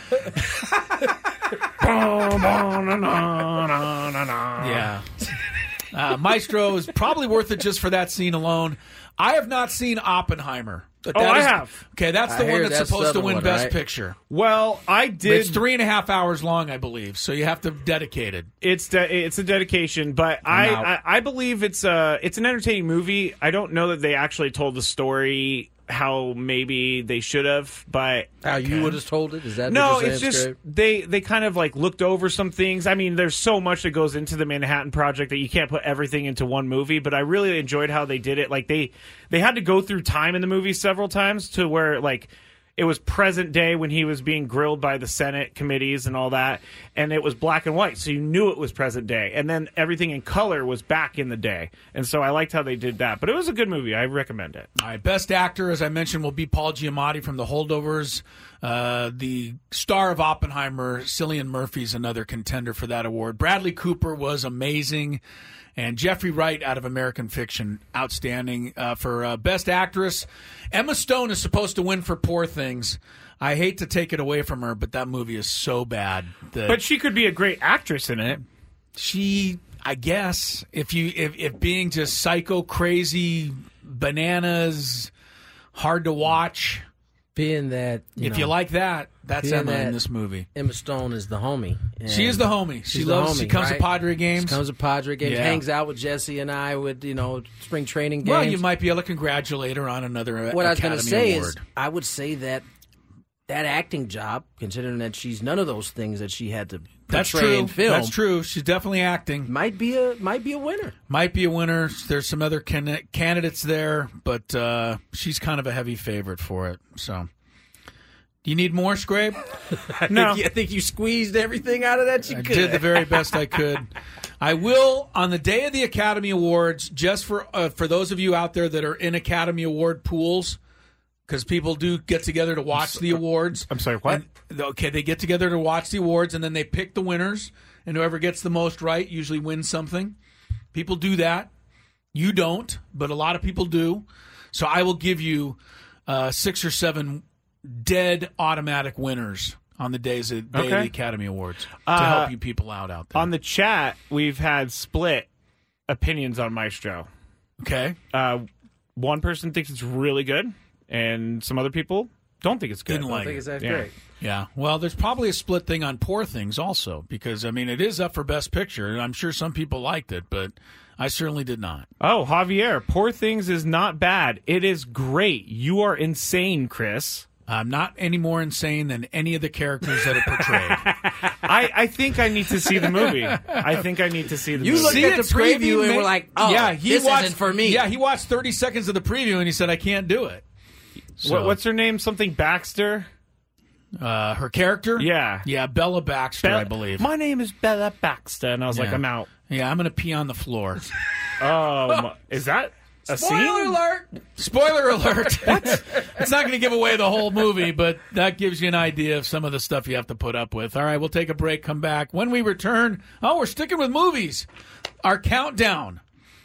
Friday's countdown is next on Gwynn and Chris. Harder than I think any of us, well, except for Chris. I think Chris, since he came up with the category, kind of knew. No, I spent quite a bit of time on it. Yeah. I didn't just think of it off the top of my head. I'm saying you kind of knew how difficult it was to go through and sift through. It wasn't how many easy. Movies. Yeah, there's been a few movies in the last 25 years. Let's just say that Scraby and I certainly had a hard time getting through our 5. I know Chris did, but here is the final result. Let's get to it. We really need new phones. T-Mobile will cover the cost of 4 amazing new iPhone 15s, and each line is only $25 a month. New iPhone 15s? It's better over here. Only at T-Mobile, get 4 iPhone 15s on us and 4 lines for $25 per line per month with eligible trade-in when you switch. Minimum of 4 lines for $25 per line per month with autopay discount using debit or bank account. $5 more per line without autopay, plus taxes and fees. Phone fee at 24 monthly bill credits for well-qualified customers. Contact us before canceling account to continue bill credits or credit stop and balance on required finance agreement due. $35 per line connection charge applies. See T-Mobile.com. After the end of a good fight, you deserve an ice-cold reward. Modelo is the mark of a fighter. You've earned this rich golden lager with a crisp, refreshing taste. Because you know, the bigger the fight, the better the reward. You put in the hours, the energy, the tough labor. You are a fighter, and Modelo is your reward. Modelo, the mark of a fighter. Drink responsibly. Beer imported by Crown Imports, Chicago, Illinois. Odyssey is giving you a chance to win a trip to London to see Taylor Swift at the Eras Tour. It's Tay in the UK. Hey, it's Taylor. Just download the free Odyssey app, log in and listen to a participating station for a minimum of 60 minutes to get your daily entry. And you could win a chance to fly off to London with 3 friends and see Taylor. I can't wait to see you at the Eras Tour in London. For more, go to odyssey.com/Taylor. Tay in the UK. It's on the Odyssey app. Thanks to Republic Records. This is a national contest.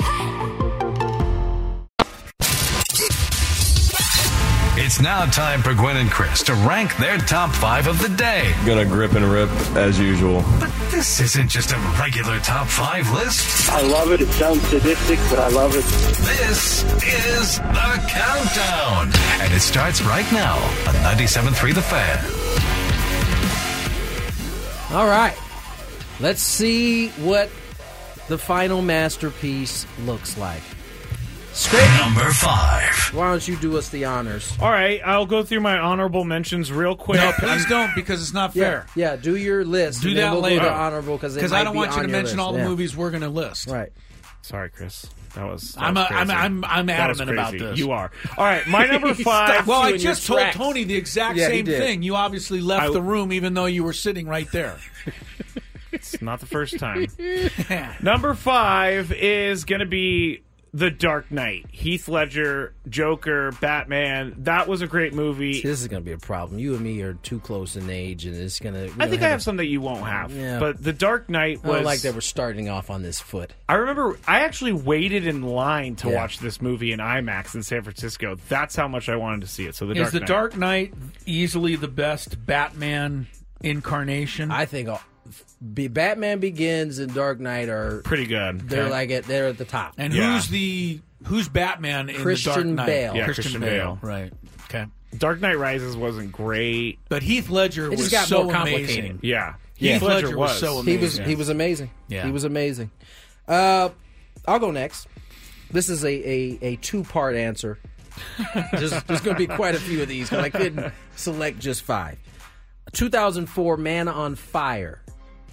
Oh, with Denzel Washington. Yes. Oh, that's Dakota a great one. Fanning. I believe, when she was a little girl. Yeah. He's a bad. He's a private security, basically protecting a young girl that gets kidnapped. It's long story short. Dad is the one who arranged it.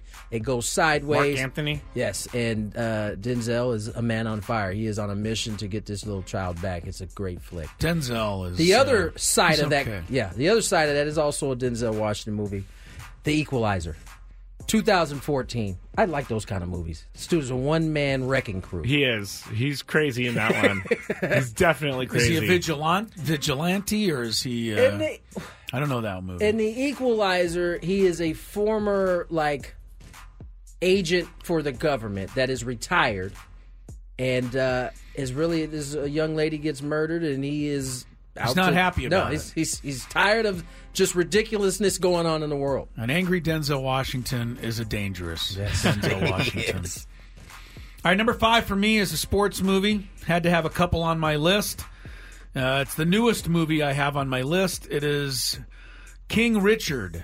Oh, that was a good one, too. I really enjoyed Will Smith's performance in this. He did win Best Actor and then went up and slapped Chris Rock. That is right. But this is beyond all of that. It was just a great movie. The kids who played the Williams sisters were brilliant.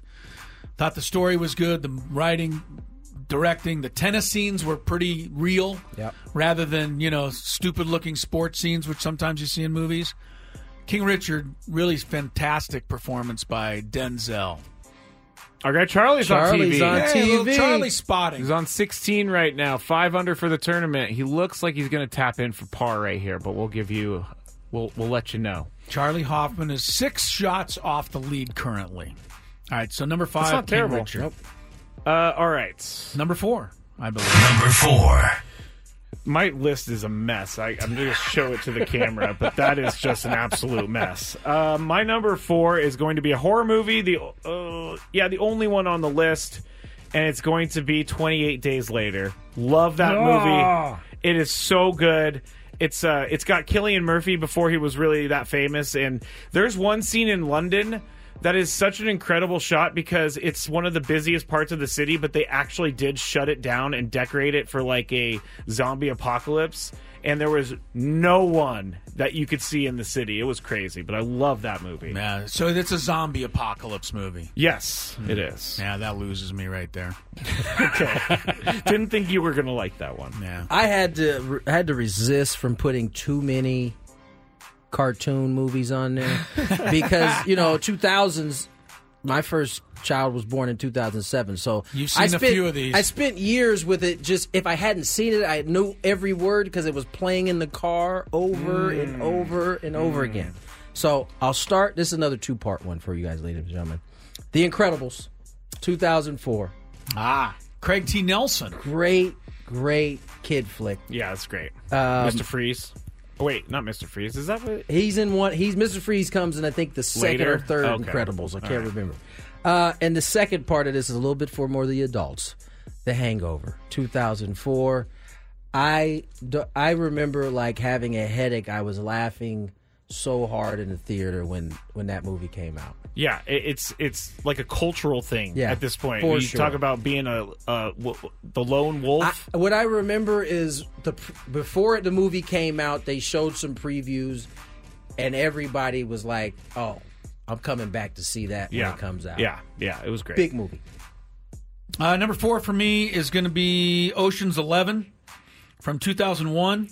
I forgot about great that. ensemble cast.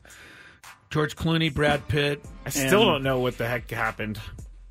Well, it's very confusing. They robbed the casinos. Yeah. No, I know their that. money. I know that, but their plan was very confusing. They videotaped. Well, it. you have to really follow. But I like a movie that takes you through the robbing of a bank, or in this case, a Las Vegas casino. And done. Is it Fun Andy movie. Garcia?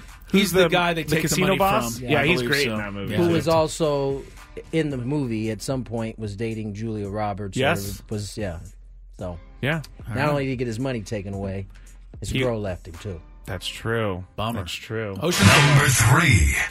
My number 3 is going to be Gladiator. Love Gladiator. I've watched this movie way too many times. I think came out in 2000. It did. Right Just got in under the wire. limit. It did.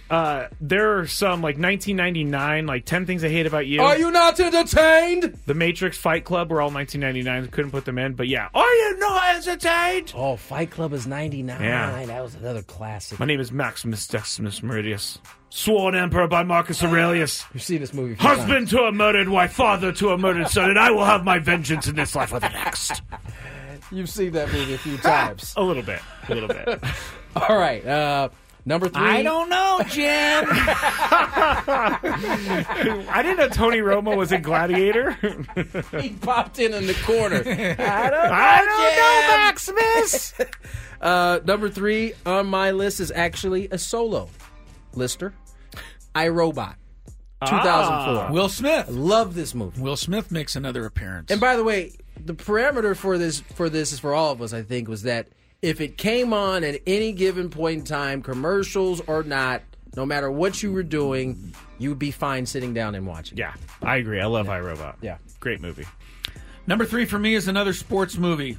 It's my favorite sports movie since the turn of the century. Brad Pitt, again, making an appearance for me. Really enjoyed Moneyball. Yeah. Moneyball. And the best scene for me in Moneyball is when he keeps looking over at Jonah Hill. Who is it? Jonah Hill. Says, and why do we want Scott Hatteberg? He gets on base. And he just keeps going with that, and he keeps pointing at him. I really like Brad Pitt in this role, and I don't like too many baseball movies. I like this one. The only problem I had in the movie is I didn't care for the character of Art Howe, manager of the team, is played by a really good actor. Is it Philip Seymour Yeah. Hoffman? Just didn't think he was Art Howe. He wasn't. But the rest of the movie, I think, really nailed it. And I tell you what, because I'm so close to it, that ruined it for me. Did it? It did. Like that was the everything one else thing that I struggled was on with. point, but I could not get my mind off of the late Philip Seymour. Yeah, Philip Seymour Hoffman. He just didn't seem like Art Howe. He wasn't Art Howe. No, but I really liked it in every other regard. So I give Moneyball number 3. Some mentions for Denzel Washington movies on the chat. Inside Man's pretty good. That's another good one. Here's one that is in the top 10. John Q. Oh, John Q's a great one. Just trying to save his son. Just wants to save his son, everybody. All right. Number 2. John Q's another good one. My number 2 is going to be The Hangover. The Hangover, like Tony said, it was a cultural phenomenon. Everybody saw it. Everybody was talking about it. Everybody stayed through the entire credits for it. Yeah, because you knew there was going to be something at the end. And there was. And there was. They finally showed all those pictures. Yes, they did. And there is a couple that are very strange. But someone said that Mike Tyson made the movie. He did. He did. He was pretty good. He didn't make it, but there was some funny stuff around Mike Tyson, including the line, give him a break. He just got punched out by Mike Tyson. Yeah, that was good. That's right. And then when Zach Galifianakis, or whatever his name is, Fanakis turns around and looks at the camera as he's taking a whiz in Mike Tyson's pool. And that's on the security camera. Mike Tyson's like looking at him, and he's like, oh boy, this is not good. I love the bait. I love everything about that movie. Yeah. All right, very good. Number 2 for you, Tony? Number 2 is The Dark Knight. Dark Knight? When Batman Begins came out and they left you hanging, it was a good 4 years, I think, in between Batman Begins and The Dark Knight. Dark Knight came out, and when we saw the previews of the Joker, it was like, oh, this is going to be amazing, and it was. It was. Number 2 for me was the only Academy Award winning movie on my list, Best Picture 2005. It's called Crash. Oh! Do not fall for the banana in the tailpipe. Great. And the banana in the tailpipe here is that most people say it's one of the worst movies ever to win Best Picture. No. Don't believe it. No, it's not. I love this movie. It's a million different storylines all combining finally into one at the end. I forgot about that. That would have been in my top 5 had I remembered. Really? Yes. So good, I thought. But like I said, I see a lot of places where they say, oh, the worst movie ever to win. No. The Artist, Chariots of Fire, those are horrible movies that won Best Picture. Crash is not horrible. Great flick. Matt Dillon does a great job. Don Cheadle. You There's go so on many and on good with all the actors people in that it, are in actors it. and actresses Brendan in it. Fraser, Sandra Bullock, they're all real good. There's a million stories. It's heartbreaking. It's uplifting. It's funny. Crash. If you never saw it, 2005 Best Picture. That's my number 2. Number one. All right. This one people are going to think is lame, but I watched this movie maybe 100 times. You say Little Giants, I'm walking out. No, that was 1994, I believe. Okay. It's the original Spider-Man with Tobey Maguire, Willem Dafoe, Kirsten Dunst. We're leaving the studio. It was because there never really was a great Spider-Man movie, and this was the first one they really gave a good try for. They did. Sam Raimi They was got great. better. Yeah, it did. I just thought this movie was awesome because of the graphics and everything else. J.K. Was that the one with the Green Goblin? Yes. Yes, that was. And James Franco is the son of the Green Goblin. Let me ask you this: if you go back and watch that movie now, are the effects good enough to still hold you? No, they don't. Right? The new ones definitely do. That's what I was going to say. And it makes the old one look kind of silly. I bet it does. I've seen them. I tried to watch go back. it. I haven't watched I it can in a little imagine bit. trying to watch the Christopher Reeve version of Superman right now, and it would look like stick figures, flying around. Someone asked, "Is that emo Spider-Man?" No, that was not emo. That was Spider-Man 3 was the emo Spider-Man, where he started singing and dancing in some bar. I almost walked out of the theater right then. I'm glad I didn't see that. You don't need to see it. I think that was the Not in the musicals. Venom one. Anyway, number one on my list. I had to have two on this. Okay. Training Day. Denzel Denzel again. Academy Award winning role that time. Yeah. And this is an all-time favorite. Adjustment Bureau. Which one?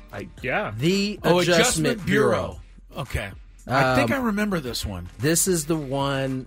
Gosh. Hold on. Let me pull it up. Yeah. Pull it up. We got Matt Damon. And Emily Blunt.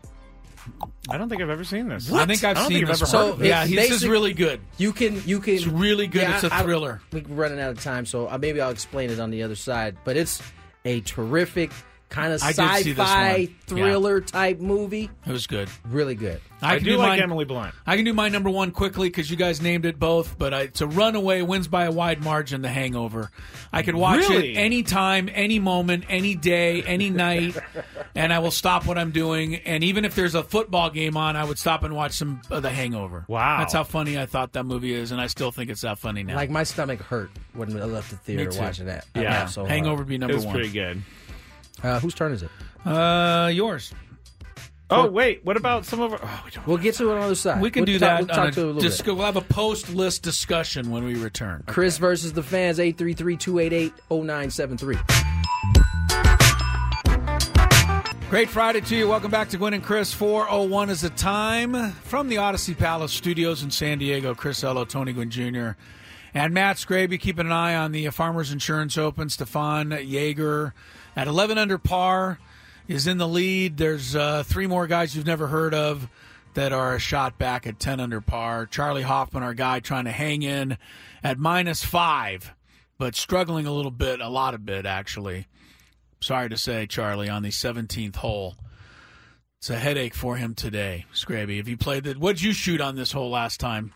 On this one last time, I got a bogey, but it was because I hit it into the rough and I hit the next shot like four yards into the fairway. I'm watching dribblers. I'm watching Charlie try to get through that rough there, and that looked like you can break a wrist.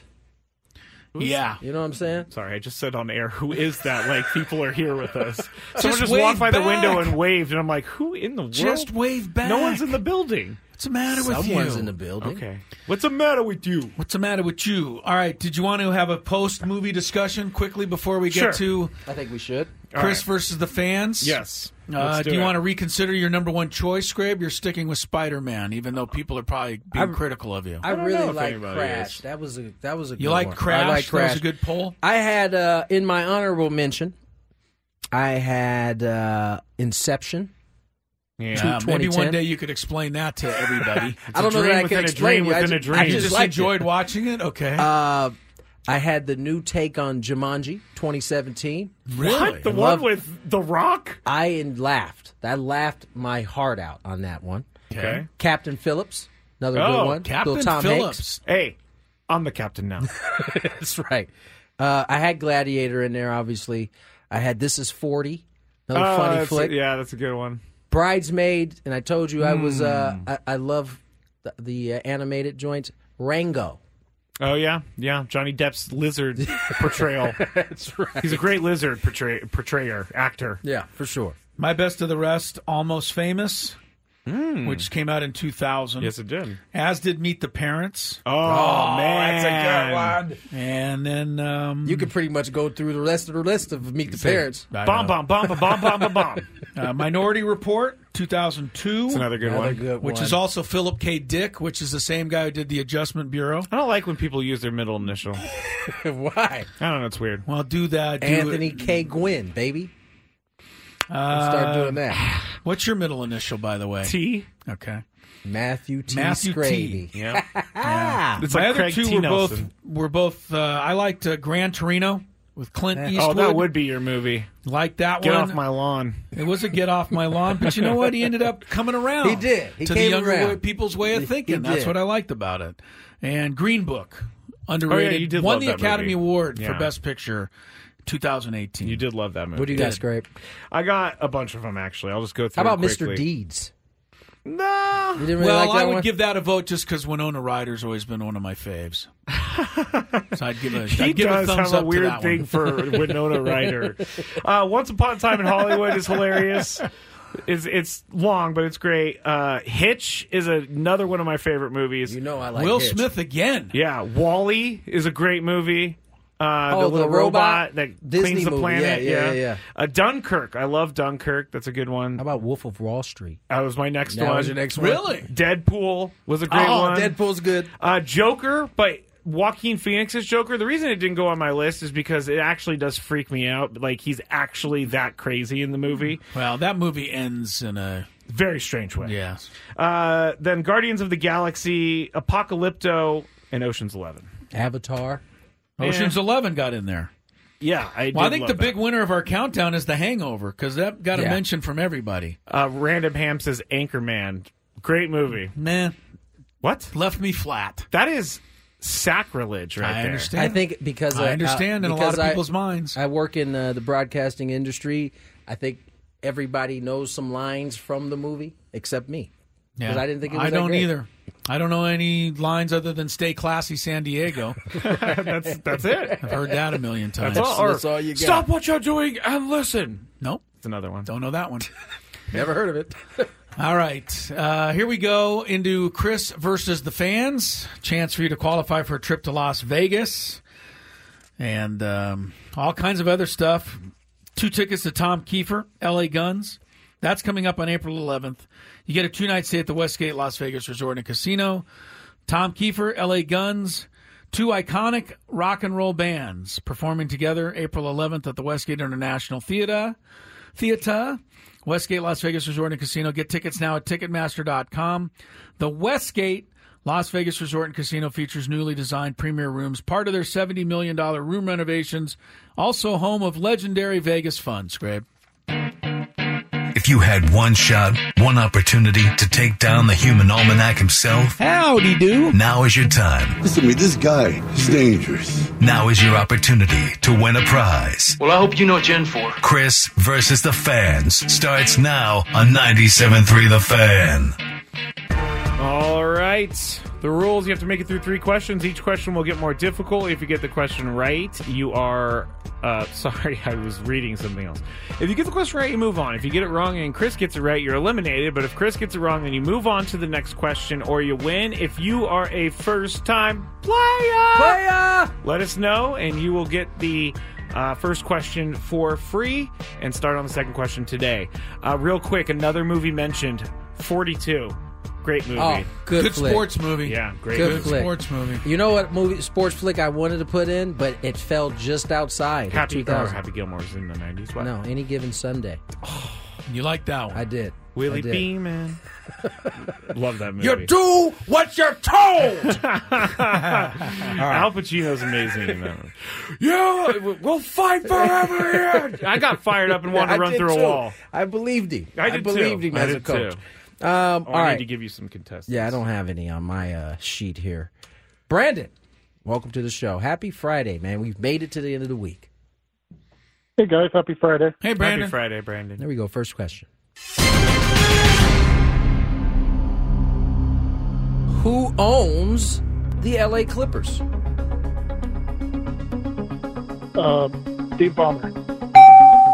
Nice shot. Indeed. Question number 2.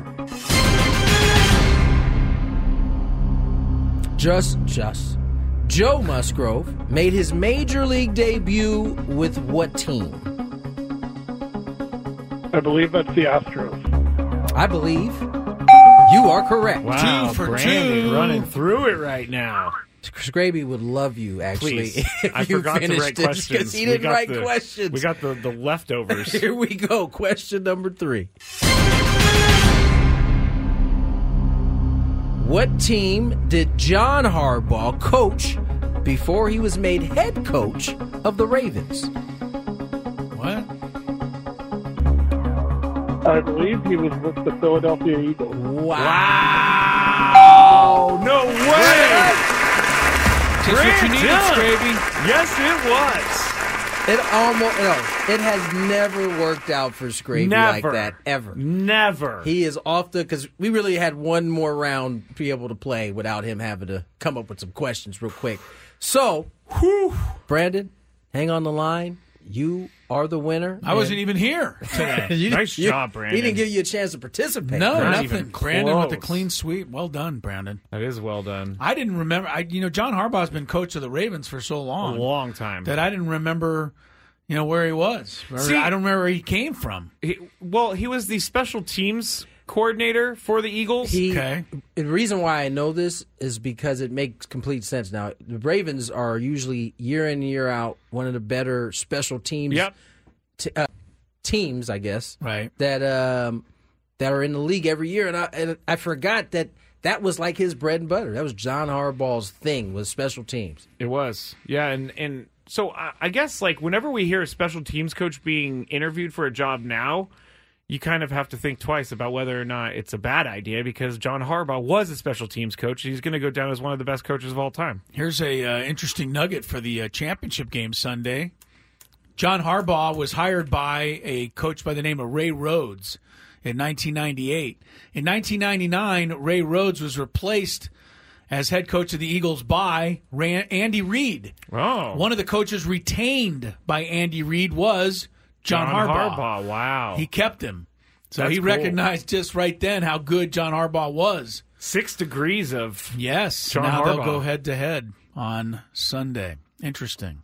I was watching the Today Show this morning, and they were making such a big deal out of the Lions. It was ridiculous. I'm sure it was a big deal to you. They interviewed, did you wear your 49ers jacket when you were watching that, too? No, but they interviewed Golden Tate, of all people, about the Lions. I mean, What's he wrong with played there that? for a little bit, but... He played there for a lot of bit. Try to get a real player, or try to get an active player is what I meant. Active player. Try to get a real player. Active player. See, he can't help it. The 49er in him comes out. He can't. If he doesn't want it. Even if he's trying to protect it. Hey, if the media wants to make the Lions the favorite of this game, I will gladly take the underdog. The media doesn't want to make them the favorite.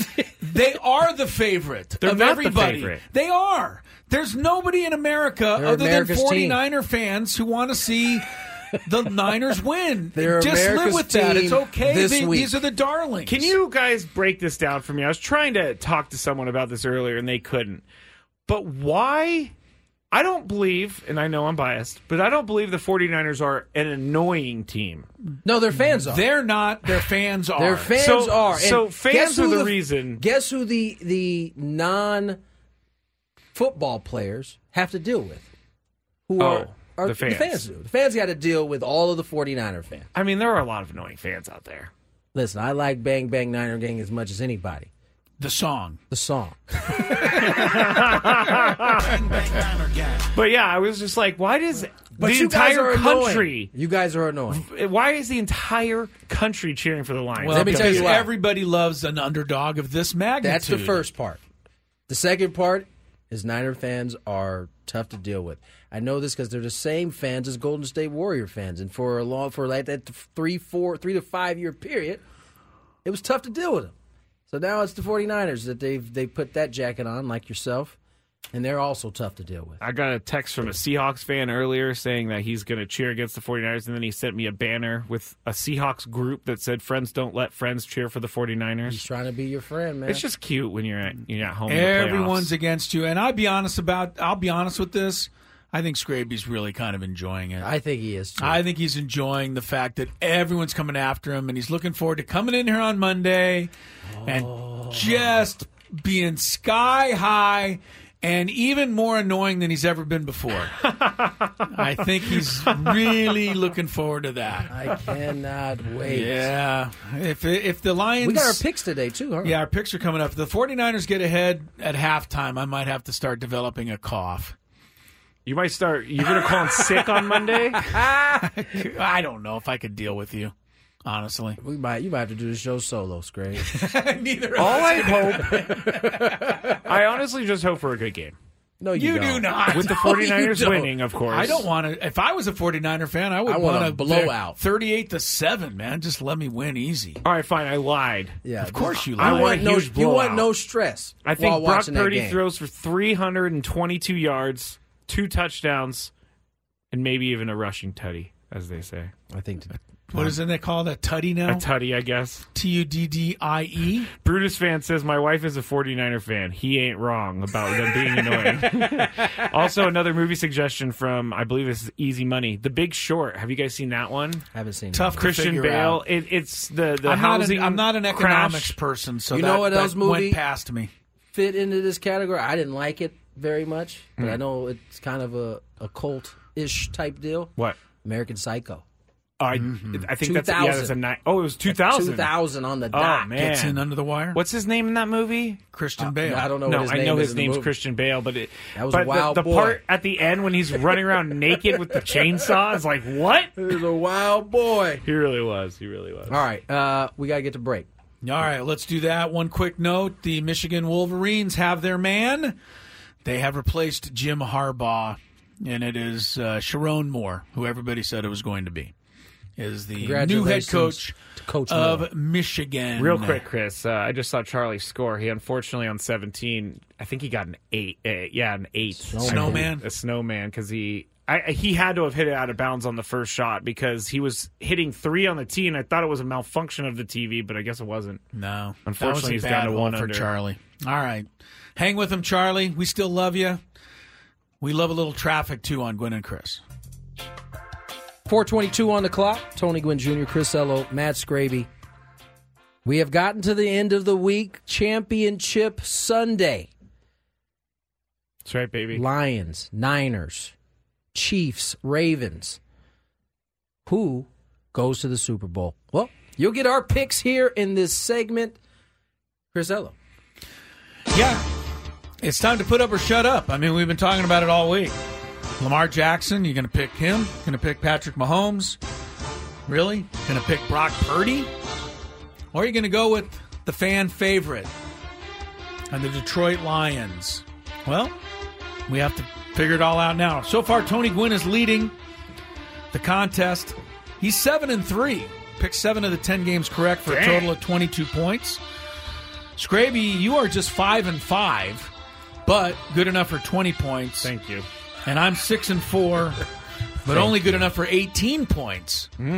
This week we have a 4-point game and a 2-point game.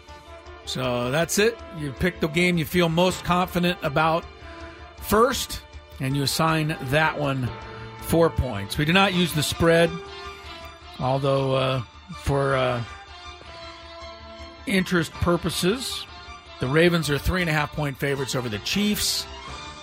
And the 49ers are a whopping 7 points over America's team, the Detroit Lions. All right, who wants to go first? America's team. He snuck that one in there. Chris, I think you should go first. I'll go first. That's fine. Of the 4 teams, I think the team most likely to win this week is, I hate to say it, I think it's the 49ers. Oh. I finally have kind of just I've got over the overreaction for the Lions. I do like them. I love what they did this year, especially on the road. They impressed me on the road, beginning with the win week 1 in Kansas City. They can stick in there and win on the road. But I don't believe that the Lions are going to make it all the way from nowhere to the Super Bowl. I think that maybe this is a stepping stone. Their Super Bowl is in their future, but not yet. And I just find it hard to believe, as much as Scraby drives me nuts, that the 49ers are going to blow the NFC Championship game 3 years in a row. Ugh. That would really be something that would be difficult for them to extricate themselves from. So I believe with Deebo Samuel cleared to play and a healthy San Francisco offense should be able to outscore Detroit. Niners will make a couple of defensive plays to win. I'm going 4 points on San Francisco. Bang, bang, Niner gang. There you go. All right, who wants to go next? I'll go next. Scraby? I'm going to choose the Santa Clara 49ers, baby. 49ers for 4. Everything that Chris said. And honestly, I was thinking this last night. It could be because we talk about teams that get to get to right there, and then they lose a couple years, and then they finally make it over the top. So Chris said it best. Stepping stone, maybe, for the Lions. Don't think for a second, by the way, out there, that I won't be cheering loudly for the Lions all afternoon Sunday. Come on, Jarrett. Yeah. Or Jeff. Or Jeff, or anybody else who's got the ball in a Lions uniform. All right, Tony, who do you like as your number 4 or your 4-point pick? Who do you feel best about this week? I think I know, but I'm going to wait till you guess. I don't want to put a thought in your head. This was tough. And really, my toughness came down to the AFC, picking Mahomes or Mahome Boy or Lamar Jackson. Or Otto. I think Lamar, after the offseason he had, after, kind of not being on the same page with the Ravens, it feels like there's some destiny involved here. So I'm going to take the Ravens as my strongest pick. All right, that's gutsy. You gotta if you want to be the champ, you've got to beat the champ. My prediction for you was that you were going to choose the Chiefs as your 4-point pick. I did not think you would pick against Mahomes. It was hard, but I think it just feels like this is destiny for Lamar. So I'm going to take Baltimore to get the win. Baltimore with my 4-point pick. Okay, you got him, and you've been the best guy picking so far. All right, so now we have to pick the other game, and it's worth 2 points. And for me, it's the Baltimore-Kansas City game. I'm going to say what I said yesterday about this. You are an idiot out there if you bet money against Patrick Mahomes. Yeah. You just are. I mean, you might win in the end, and you can write me something Monday and say, Chris, I made $20,000 because I bet on the Ravens. You might win. That doesn't remove the fact that you're stupid for betting against Patrick Mahomes. It's not a smart bet. This guy is as good of a winner as there is out there. But I just can't pick him this week. I got to take Baltimore. I think they're the better team. I think the Chiefs lucked out a little bit. Miami was torn apart by injuries. So was Buffalo. This week they're going to meet a healthy team that's got everything rolling. And I think Baltimore's run game is going to run down Kansas City's throat. I'll take Baltimore for my 2-point pick, but I certainly don't feel great about picking against Mahome Boy. Scraby. Ravens win. I think it's Lamar's time. I think that Patrick Mahomes is obviously going to be motivated. He's going to make this AFC Championship again. He's probably going to play in a couple more Super Bowls, but I think it's Lamar's turn. So, Ravens win. Ravens win. Leaves Tony for the Lions-Niners game. And? Give me the upset, baby. That boy. Lions! You just threw away the entire playoff picks. No, that's my 2-point pick. It's his 2-point pick. And he could also be correct. And it's not impossible. It's not impossible that he could be correct. You better hope not, because your Monday will be a lot more miserable than mine. What's your reasoning for taking the Lions? What do you see here? Where can they win it? I think they're going to protect Goff well, and I think that secondary for the 49ers can be exposed. I think that's their weakest part of their team. Number 20, throw it number 20. Is that secondary. Thomas. I think the Lions, as Brett Sableski said earlier this week, have the best offensive line in football, and I think it's going to play a huge part because, to me, I think Detroit can get a few stops against the Niners. What about their 338 yards a game they give up in the air? I will prove it, Brock Purdy. You're right. Let's see if you are truly the third best quarterback. Right? That's what Wait, is that how badly you had him ranked, Scraby? You had him behind 2 quarterbacks? Yes, I had him behind. I had him behind Lamar Jackson. You kind of threw him for a loop. Like, what? I thought you had him as the top-rated quarterback in all of football. Well, look at it. What he was statistically. He was number 1 in this, that, and the other. I'm going to take. I'm just going to actually turn off my phone on Sunday if they lose because I have a feeling I'm going to be getting a lot of heat. I don't think you should turn off your phone. I think you should turn off your DMs. That's what you should turn off. Someone called in the other day, or actually, no, they won the prize. And before they got off the phone, they said, Scraby, I need to tell you something. And I was like, oh, gosh, what's about to happen? He said, my Lions are going to kick your Niners. Oh, there you go. I was like, all right. He said and he's going to call back in. I believe his name was Luis. If the Lions win, I told him he can call back in and he can gloat on the air. I will say this. The Michigan area football fan is feeling themselves these days. Yes, they are. After the Wolverines and you know and now what the Lions are doing. They have had so much bad sports luck. Have at it. They have. City of Detroit. Yeah. I think that's gonna come crumbling down, but I'm hoping that the Lions can find a way on Sunday. All right, there's our picks. We got it in the bank. Brandon on the chat says, Ello finally does the Scraby impersonation instead of the other way around. I missed it. What was my impersonation? He did your Brock Tony Purdy Romo rankings. No, I did his Brock Purdy rankings. Yes. Yeah, well, he led the league in this, that, and the other category. I missed that. That is not how my That's voice exactly sounds. it. Although that's as close as any of the impressions you do of me. Although my SD fat loss, like they call it a donut. You sound just like that. Yeah, I do, because, Chris, they must have sped up my spot or something. Is that right? I sounds sound like a Martian. Yeah, my You brother sound like said... you inhaled helium? Yeah, my brother said over under 12 and a half balloons of helium before you recorded that spot. And I said over, because it sounds awful. Ah, boy. All right, careful. Let's get to break. Scraby's back on the stage once again. A big 5, Scrabe?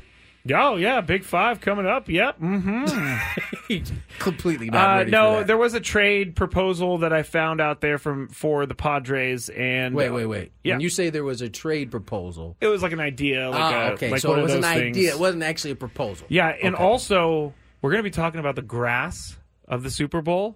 And the Washington Nationals unveiled some new uniforms.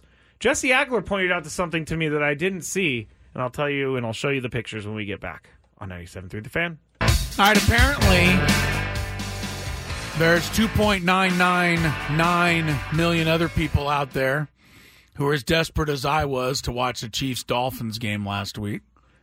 Peacock announcing that they got 3 million new subscribers last week. How many canceled? Yeah, this week? It doesn't say. It says that in order to make a profit off the $110 million that Peacock spent for the game, they would need those subscribers to stick around for at least 4 months. Not going to make it. I already canceled, and I know it takes like an hour and a half to cancel, but That's what I was going to say. How many people do you think are going to find the cancellation process too much and just There'll be a few, but I mean, they're going to need everybody to go 4 months in order to make that money back. That's, the other thing is a lot of people are just going to forget. Yeah. Right? You'll forget that you even have it. Then like 2 months when you go, oh yeah, I still have Peacock. I never canceled it. That's what happened with me. And then you'll be like, oh. Yeah, you start to see all the goodies that are on there. You're like, yeah. I don't know if I really want to cancel this. It just annoys me that they even did that. And I think even if you're a streaming person, it had to annoy everybody, right? Why am you make me feel like I'm the only guy out there who was mad about this, Scrabe? Because no, you're not the only person that's mad about this. There were a ton of people that were mad about this. It got so crazy that there was a senator or a congressman or something who wanted to make a law about them doing this. Like, it was crazy. Yeah. It's not that big of a deal. You know what? I've always said I love politicians. Love those politicians. Always sticking up for us. They were trying to make a bill to do what now? To prevent the them NFL even from the NFL from moving it. Yeah. Good try. Well, Javier's saying something in the chat right now that I've heard a lot, which is the NFL doesn't care. They are going to do whatever the heck they want, and people will follow. That's why. Exactly. Yeah. We knew this. We've known this for quite some time. We knew that already. This has nothing to do with Peacock. This has everything to do with the fact that there was a football game that was carried there.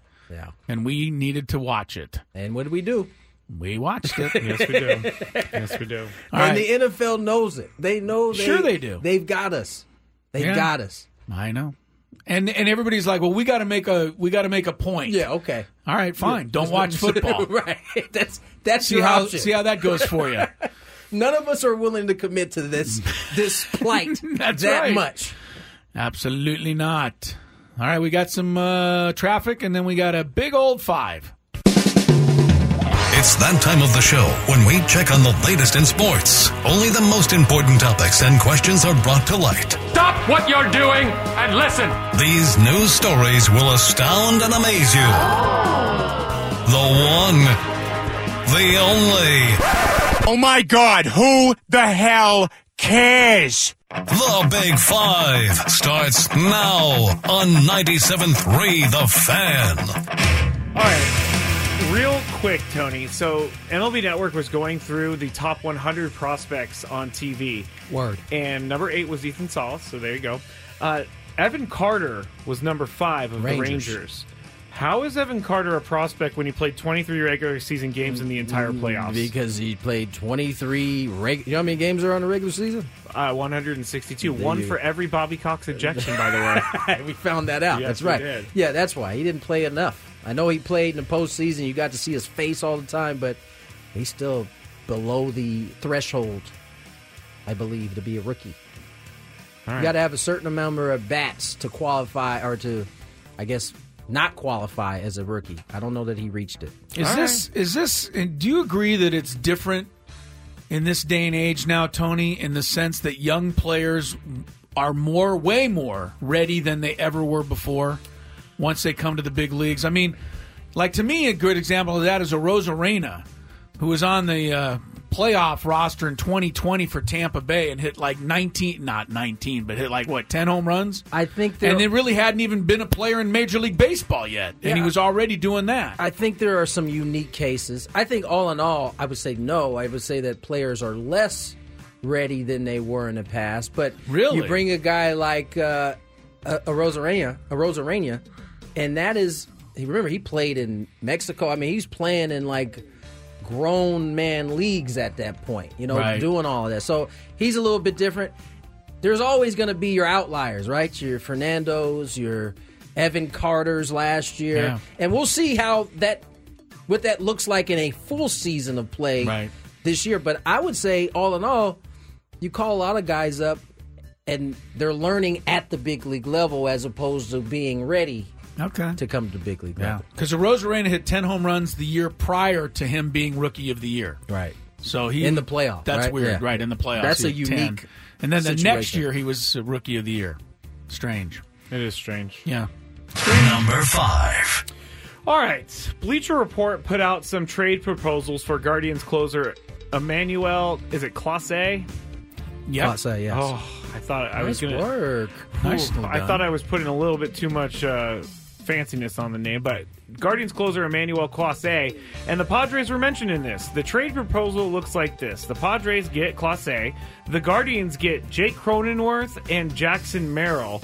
Now, they wrote that if the Padres would rather have someone more proven than Suarez inherit Hader's role in the ninth, they could surely do worse than Clase, and here is the kicker. The kicker, not the creme de la creme. That's where you're going. That's why I helped you. The kicker. Clase will only earn $2.9 million this season, which would not cut into the cost-cutting mission of the Padres, according to the Bleacher Report article. So, Chris, would you make this trade? Nope. I knew that was going to happen. Well, I mean, I got to say no because I hate relief pitcher. I don't. You know what I mean? He's a really good closer. I understand that, but closers are not worth Jake Cronenworth and Jackson Merrill. Right. Too much for a closer. You know what? No, absolutely not, especially when I got 3 candidates already lined up to close. And I could go 0 for 3, but I'm not going to trade Jake Cronenworth and Jackson Merrill when I've already got something lined up in that spot. Yeah. So this is really a dumb proposal. I thought the same thing when I Who read made it. Bleacher Report. Oh. Tony, should I even ask? Sure. Would you make this trade? Invites him into the trap. The answer is no. Right? The answer is hated it in terms of the deal. The deal. Chris is absolutely right. Especially when you already have 3 closers on your roster, as it is right now. You're going to add a 4th and give up your one and that might be only left-handed bat right now. Yeah, this is not a good deal at all. Number 4. If you haven't signed up for the Jesse Agler newsletter, you should definitely go and sign up right now. Just go to his social media or his X account, because he wrote today about a question he got from a fan, and the gist was this. With a sped-up spring training and teams being out of their normal routine, how do the players and coaches feel about playing these international games? So basically, Tony, do you think this is player-friendly, these international games? I mean, I don't know. First of all, it's a privilege to be featured in one of these games. It's, typically we've seen the Dodgers do this. They played Arizona over there. Padres haven't been, lucky enough to get this nod. So, I mean, listen, I understand the question, especially after last year, right? The WBC seemed to kind of have everybody off to a slow start. I still think, I don't know if this is player friendly or not. You're traveling across the sea and losing a day and gaining a day. I don't know if it's player friendly, but I don't think that players are down on going. Yeah. Especially Hassan Kemp. The other team has to go through the same exact thing. Now, what effect will it have when you come back? Remember, the Padres pretty much aren't in spring training. They come back to San Diego and won't have their third regular season game until probably like that more, until right? the 30th. So you get another a week to kind of readjust back to, United States. Chris, is this a player-friendly thing? Absolutely international not. Games. Absolutely not. You're flying how many hours?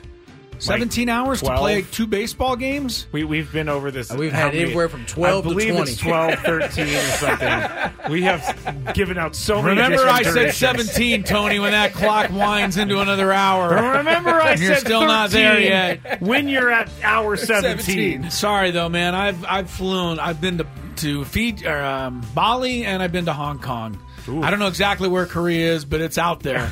I don't know exactly. I don't Hong Kong compare to those two. Hong Kong, I believe, is a little bit further. Man. Just a little bit, though. The longest 2 days of my life, except for the 2 days I took to come home from those trips. No, I don't think it's player-friendly at all. I think it's a hang with them as a player. I don't think it's exciting, I guess, to be part of it, but I think it's an awful long way to go to play 2 games. If you're 2-0 and you can be in first place for a week and a half before the season starts, that would be nice. That would be sweet, but it's not going to be easy against the Dodgers. Chris, when you did your trips, they're not taking the Titanic; they're actually taking planes, so it's going to be a little bit, faster. No, wait a minute. You turned back time there, not me. I saw your eyes. They're I didn't do twinkling it. about your time on the Titanic. One of the survivors. Yes. Me and the unsinkable Molly Brown. Yeah, you were the guy who left. Anyway, I'm going to move on. The 49ers announced on yesterday, that they've reached a 10-year naming rights extension with Levi's that will keep the company's name on the stadium through the 2043 season. The deal got done even though the two sides still had 10 years remaining on a 20-year, $220 million deal they agreed to back in July of 2013. So, Chris, it's obviously worth it for the companies to put their name on the stadium, but do you feel like it works for you? No. I don't think any advertising works for me. Okay.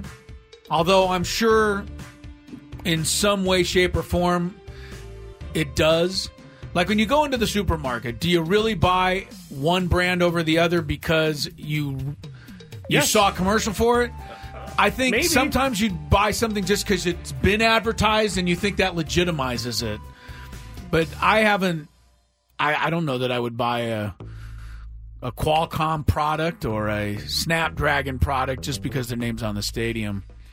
They probably would tell me differently and say that they get a lot out of it.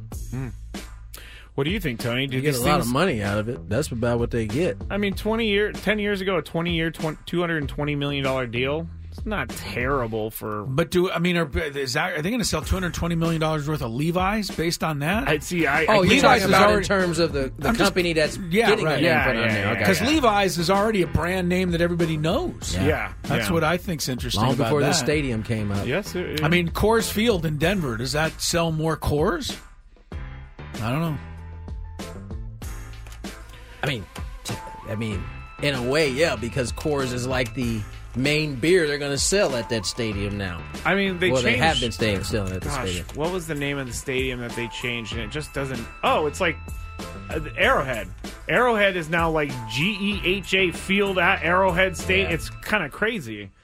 And no one calls it that. They call it Arrowhead. Yeah. But, yeah, so good for the Levi's. Number 2. Last year's... You don't need my answer. You're good. I thought you just gave it. Tony, does it work for you? Does it work for you? It doesn't matter if it works for me as long as it works for the company. There's your answer. All right. Last year's Super Bowl saw plenty of players slipping on the grass field at State Farm Stadium in Arizona. This year, the NFL says it's confident in the grass field at Allegiant Stadium in Las Vegas, home of Super Bowl 58. NFL Executive Vice President Peter O'Reilly said the playing surface will be in excellent condition on Super Bowl Sunday, noting the surface has been installed for a while and maintained by the best team in the business. I need a reality show about the Super Bowl grass, guys. Chris, though... Tony, though, is this the most ridiculous news story we talk about every year around the Super Bowl? No, because it pertains to injuries, and we know how big of a deal that has been. If I'm not mistaken, last year, the NFL statement is like, we got the best team. Didn't they have the best team last year? Yeah, and last then they year, went above them and told them not to do something. No, last year we had the 4th best team. Oh, that's why it didn't work. What it was. Okay. That's what the NFL announced. No, of course they thought they had the best team last year. If I'm remembering correct, after all of the issues, the groundskeeper came out and was like, we tried to tell him not to use this. Oh, yeah, he was very angry. Yeah, and they just threw him under the bus. So, and he's not... I think last year was his last year. No, so they got the best in the biz this year. Yeah. I just hope that the playing surface is safe and nobody gets hurt. And yes, it's probably... We talk about it every year. It seems ridiculous, but it's actually not. Chris, ridiculous news story? Is this the most ridiculous news story? No, it's not the most ridiculous news story. The most ridiculous thing is that somebody will bet on the coin flip or the length of the national anthem. Touche. Oh, I shouldn't do that? All those. All right. Number 1. All right, the Washington Nationals unveiled 2 new uniforms they will be wearing this coming season, and I just reposted it on X. If you go to @MattScraby, they aren't a huge change, but for some reason I like their home uniforms. The atrocious. The home uniforms are the most different. The road uniforms are more traditional, but if you go and look at the picture, Jesse Agler pointed out to all of us on X that the road uniforms are actually pullover uniforms instead of button-up uniforms, which is very different. I don't think there's any other team in the league, right? There were a lot that used to do it in the 70s. That's going way back in the Wayback Machine. The Wayback Machine. So mostly the one that's the road one or the home one has blue sleeves on each side and then white on the front and the back. So when we get back, it'll give everybody time to go look at the new uniforms, and you guys will review the uniforms when we get back on 97.3 The Fan.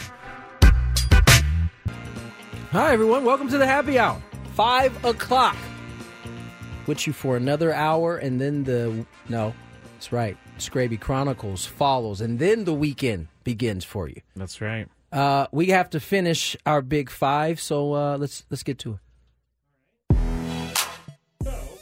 Want to turn your mic on? There you go. So what we were talking about was the Nationals jersey that they debuted today.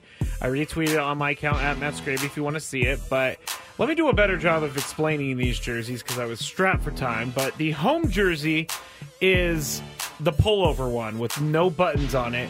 And on the left chest, it has a big W and it has the Capitol building silhouette in the background with 2 stars next to it. Now, the front and the back are white, but the sleeves are dark blue. And then the away uniforms are gray, and they have Washington across the chest. I think the the road uniforms look pretty good. The more I look at the home uniforms, the more I think they're not that great. On the chat, we had some people give their reviews, and for the most part, really good. Nationals hat is dope, they said. I like the gray unis. Whites look like a dressed T-shirt, and I think that's true. So, I believe it was Chris. Do you like them? Hate them. Hated them. Well, visiting ones are fine. The home ones are Harry High School. Yes. And I would expect no better than a softball Thursday night co-ed team to be wearing a white jersey with blue sleeves. It looks crappy, and the pullover looks really, really cheap. Like you couldn't afford the buttons. I can't believe a Major League Baseball team is wearing this in this day and age. By the way, biggest uniform change of the offseason, New York Yankees. It's not. Who never changed their uniforms. No, last time they changed it was 2015. When did they change it in 2015? They just added what they just took away. Yeah. Gotcha.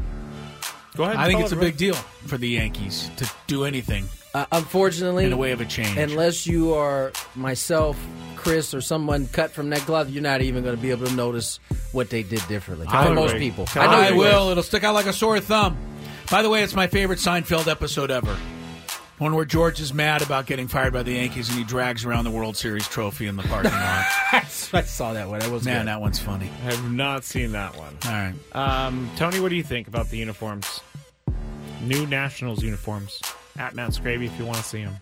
I can't help but, hey, Chris, what is my man's name on here doing the NHL breakdown? They took away the screen, so you can't see him now. He has a Canadian tuxedo on. Okay. Not Barry Melrose. No, it's not Barry. No, he's not doing that Not anymore. sure which guy it is. It'll come up. That guy. Oh, PK Subban. Yeah, he's got the jean suit going right there. That is an interesting look. All right. The turtleneck. I think the home uniform is atrocious. It's so bad that I wouldn't be surprised if they don't ever wear them. If they go with like their red BP top or something, because no one wants to wear it. Would players complain? Will they complain? Yes. Oh, I didn't know. They will. I just thought they just put on the uniform that's provided. They might not be because they don't have too many veterans on that team. I could literally hear Max Scherzer going off about the way these uniforms look. Like literally giving they the clubhouse. could give Max Scherzer the best uniform in the history of baseball, and he would have a complaint. That is, I think those uniforms are very high school. Yeah. He'll have don't even have buttons on them. Yeah, that's weak. Weak, I say. But what's the problem with no buttons? It looks saying, like you can't afford buttons. You get to the big leagues, you want to put a big league uniform on. You don't want to put your AAA top back on. You know what I'm saying? Like, pull over. You're just pulling your shirt over your head. It's a T-shirt. Weak, I say. Come on. All right. We can do better. They're also, I was reading more in depth about it, and they're trying to, it seems like people are surmising that they're trying to go away from the curly Q W. Fine. You can go away with the curly Q like a Wonder Woman and W. have some buttons on there. It'd have been good.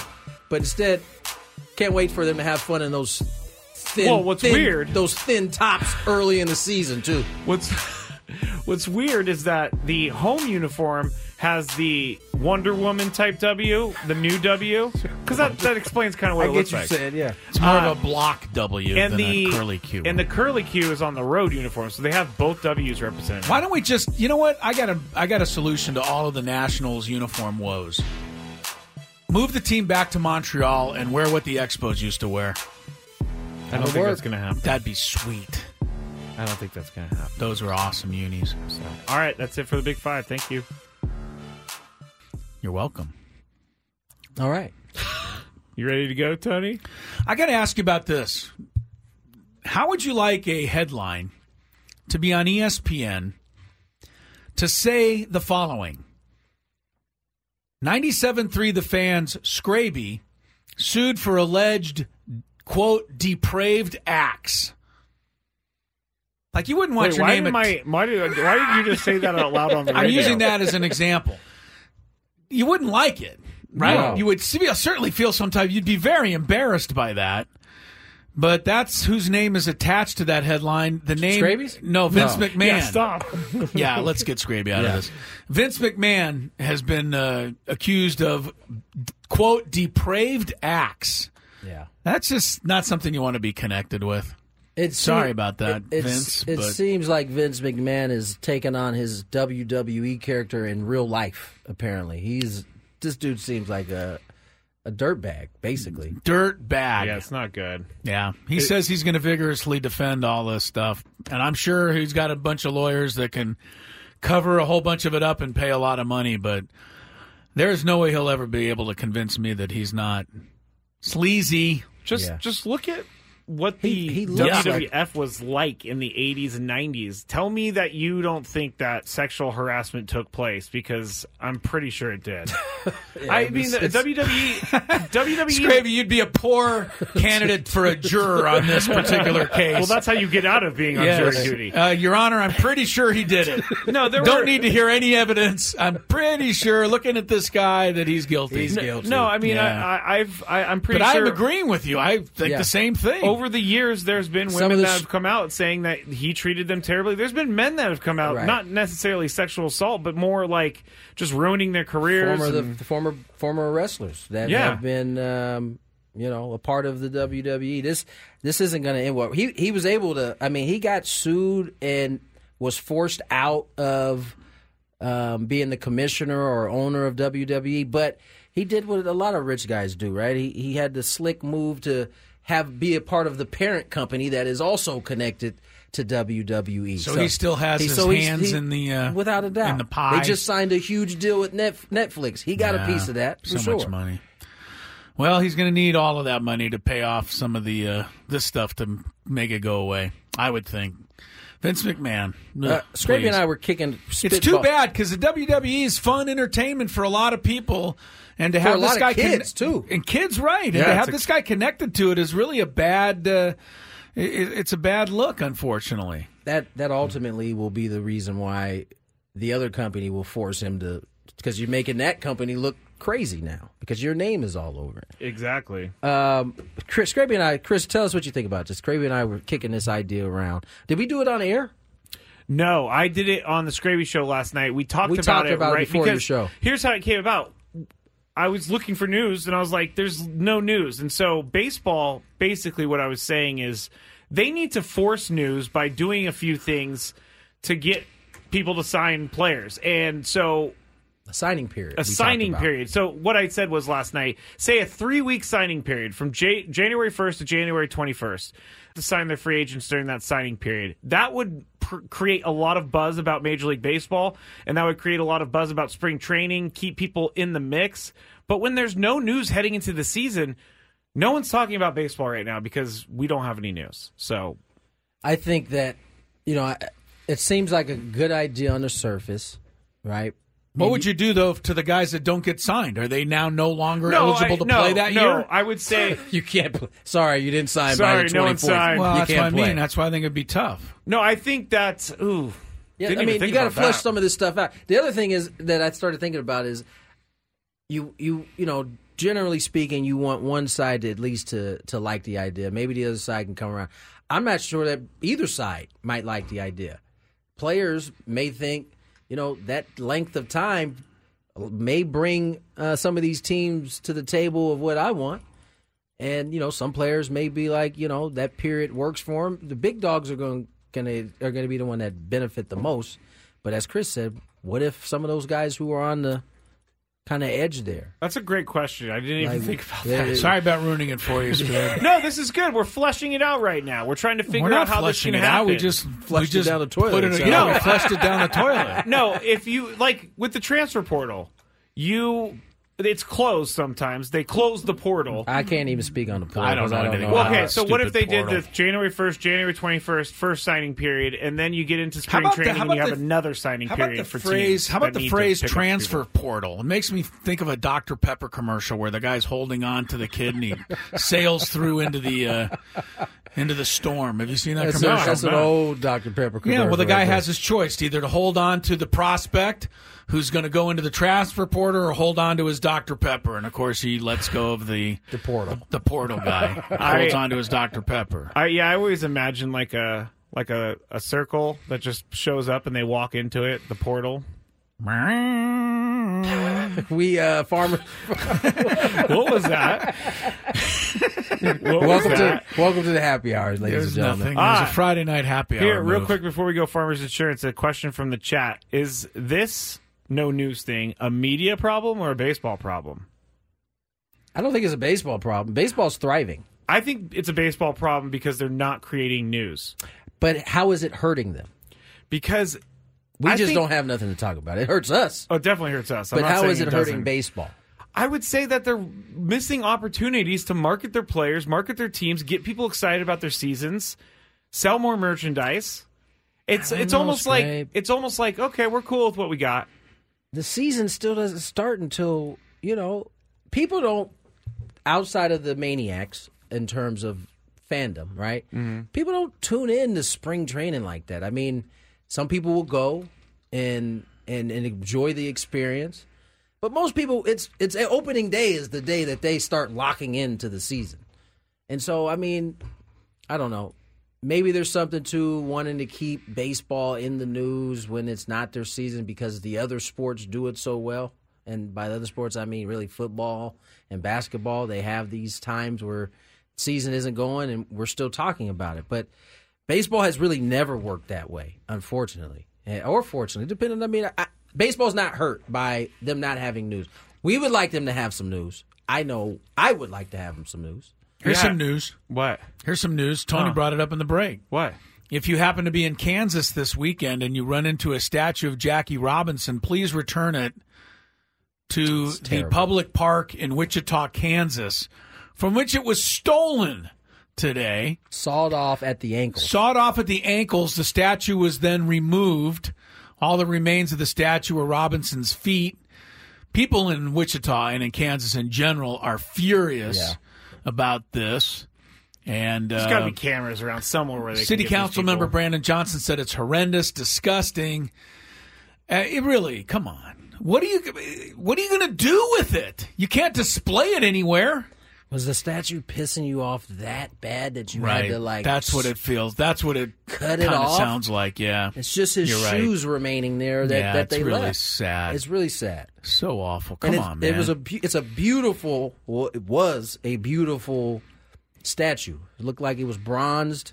Can we find these people who took it, and can we just give them a little bit more punishment than the law allows?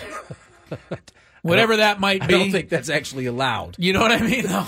There's certain people that just make you so angry that, 10 years is the most you can get or a $500,000 fine. How about a $1 million fine and 20 years then? Because you stole Jackie Robinson's statue. That's just awful. It is awful. A couple crazy beginnings of games, NBA games. Booker had 29 in the first quarter of their game. Whoa, 29 in the first quarter. That's the Indiana defense I know and love. Luka Doncic has 41 at halftime. Wow, Booker has 37 now at halftime, updating his day. Wow. Luka's all right. Did we talk? Oh, we talked about it yesterday. What's Luka getting the fan kicked out of the game. Yes, we did. All right. Yes, we did. All right, let's get to break. More Gwynn and Chris on the way. Here's some traffic. All right, crazy. Finally Friday. Final couple of segments of Gwynn and Chris before we turn it over to the Scraby Chronicles. Matt Scraby's got his hour of complaining coming up at 6 o'clock tonight. I try not to complain, remember? I'm sure you do, though. You try not to. All right, I paid good money for this, guys, so I'm going to pass along this question to you. Who does ESPN Plus peg as the 5 breakout teams in Major League Baseball for 2024? I paid for this, too. I didn't see this. All right. Teams that obviously did not do great last year, that they are saying are the top 5 breakout teams for 2024. I'll give you a hint ahead of time, the Padres are not one of the 5, and I would think they qualify in this category as a team that didn't make the playoffs last year that could conceivably bounce back, but the Padres are not one of the 5. Scraby, you want to take a stab at one of the 5? Teams that stunk last year that are candidates to break out this year, according to our friends at the very rich ESPN Plus. Very rich. Yes, they have my $6 every single month. How about breakout? I'll tell you, almost all these teams finished in last place last year, and they're thinking they're going to break out this year. What about the Marlins? Marlins are not one of the 5. I don't think they finished last year. What about the... Can't be the Nationals. Nationals are one of them. Nationals break out. Their uniforms alone are going to keep them from breaking out. Fair enough. Washington did go from 55 wins 2 years ago to 71 last year. So they went plus 16 last year. Wow, I didn't realize that. If they gain like that again, then you'd have to consider them a breakout candidate. You can get me to buy that C.J. Abrams has a breakout season this year. Okay. Help me win a fantasy championship. Nationals are one of the teams. They're number 4. How many American League? How many National? 1 American, 4 National. Oh, wow. I got one from the chat. Cardinals, number 5 on the breakout list. Don't forget last year they finished with only 71 wins. The Cardinals had the same record last year as the Nationals. You could win a couple bar bets on that. Well, we know who's not on that list. 71 and 91. Rockies are not on that list. Rockies are not breaking out. A's are not breaking out. They don't have the Rockies as a what breakout. What about the from the chat? The Royals. Royals, no. I would have expected though. They've top had a lot 3. of Detroit. No. Top 3 are in order. White Sox. All right, you're just throwing darts now.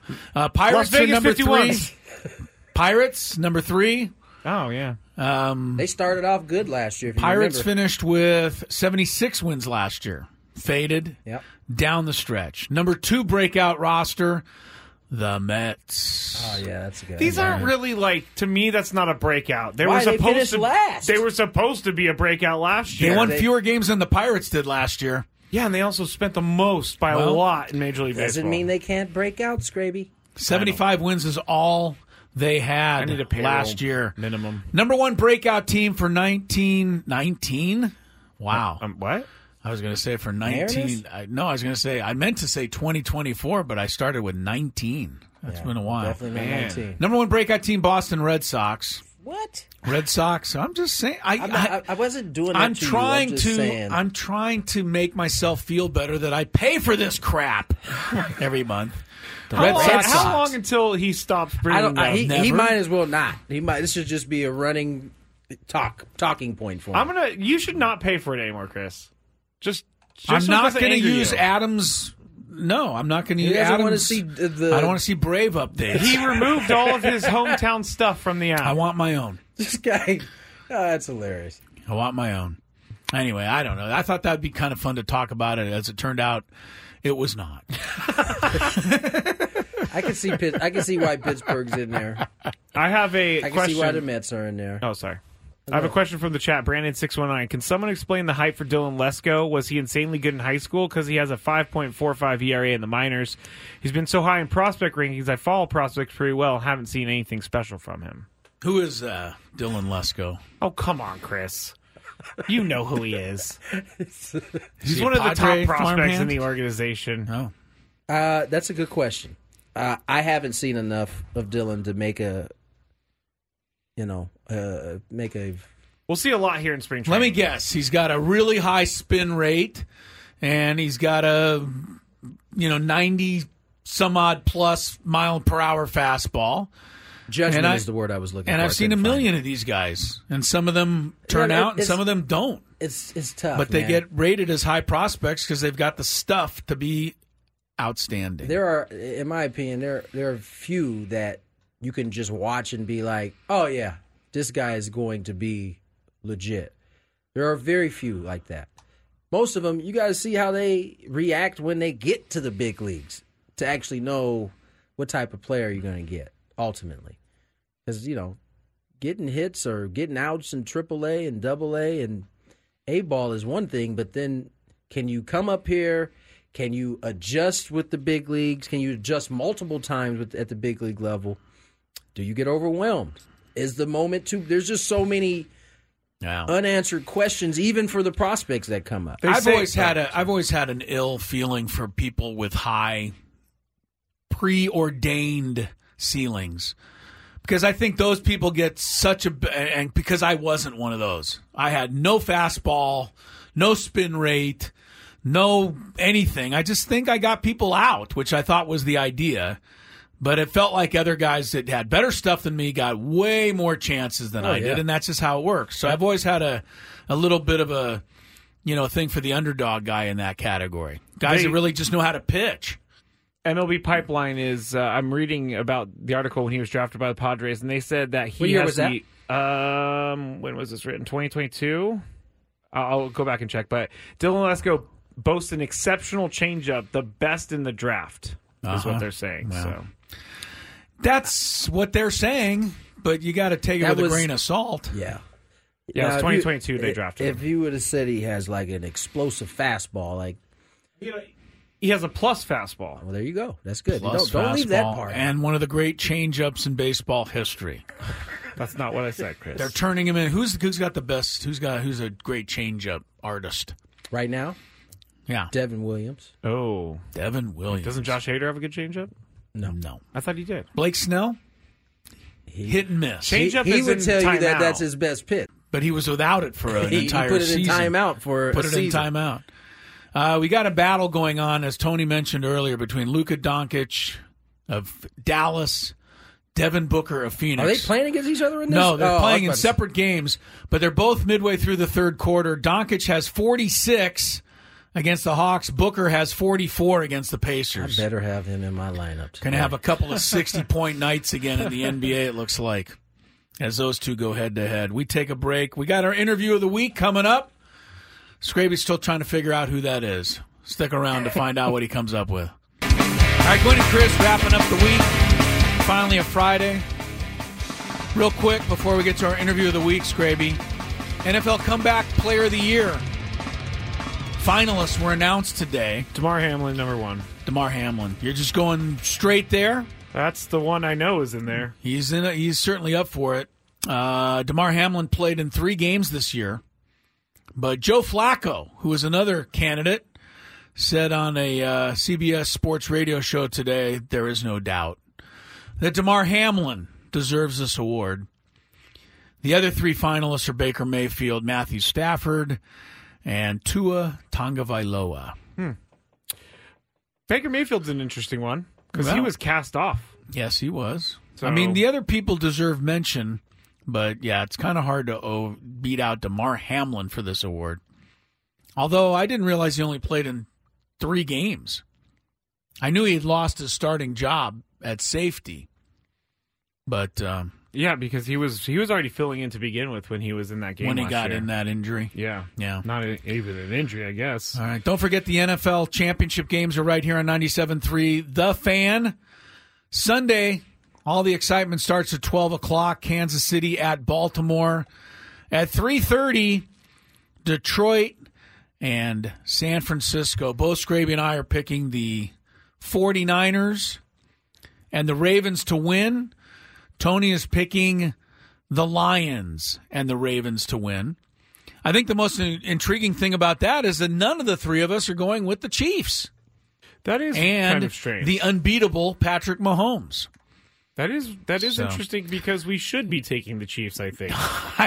Like I said before, if you're going to bet against Patrick Mahomes, just send me the money. I mean, it just seems silly to bet against this guy. I just really don't think their offense has the big playmaker if they need it. I know Patrick Mahomes is the big playmaker. They don't look like they should be able to win the game. But it's again, you're betting against this guy, and that's dangerous. Luka Doncic now, by the way, 4 minutes to go in the third quarter at Atlanta, is up to 51 points. Get this, Scrape, 19 of 24 shooting. That's pretty good. Yeah, 7 of 10 from the arc. Well, there you go. And along with his 51 points, he's got 8 rebounds and 5 assists. Big night for Luka. All right. He's feeding off of the fan. Traffic, and then our interview of the week focuses on baseball and our friend AJ Cassavell. AJ, how are you? Your off season is coming to an end here quickly. Oh, that's not a great way to welcome me. I enjoy the off-season, and I enjoyed spending my off-season Friday night last night watching the Nets beat up on the Lakers. Yeah. Even though the Nets are terrible, I didn't want to let that get swept under the rug if I was coming up. Nor should you. I have to tell you, that's as salty as I've been this season watching the Lakers. So salty. They were handling business, and then the third quarter came, and it was like, It was an imposter team out there as the Lakers. They got drummed by Brooklyn, and I certainly don't do this often, but I definitely took it in a little bit of happiness as the Clippers came back and beat them the following day. And I never do that, but that's how upset I was. AJ, Padres. Well, I was at that game, actually. You went to the game. Yeah, the Laker tickets are too expensive, but the Clippers tickets I can get. Really? That's surprising to me. Because the Clippers are just so much better than the Lakers right now. Easy. That is a not so secret deal there. Before we get into the baseball, I have to ask you about fantasy basketball. No, you don't. Tony was telling us the other day that he is still struggling. He's got some injury, but how are you doing this year, AJ? We know you struggled last year, but this year? Yeah, terrible. Really, really bad. Tony and I got to figure something out for next season because we've been at the bottom of this league for a couple of years, and I'm pretty good when it comes to like other stuff. Like I've won my fantasy hockey league a couple times. I don't watch hockey that much, but this fantasy basketball league is just. Yeah, I haven't been able to figure it out. I'm getting pummeled every week. So maybe the two worst teams combine next year and we come together or something. Because right now it's not working for either. Relegation, maybe? If there was a relegation, we would be kicked out already. Okay. That's how bad it's been. AJ Cassavell joins us, and AJ, obviously the Padres, they still have some things that they have to address. It's looking more and more as we get closer to spring training that it's not going to be one of those big splashy bad boys. It's going to be something along the lines of late. You're hearing reports Syndergaard and Lorenzen had bullpens and Padres were in attendance. Is that the kind of signings that we can look to in terms of filling some of those open spots?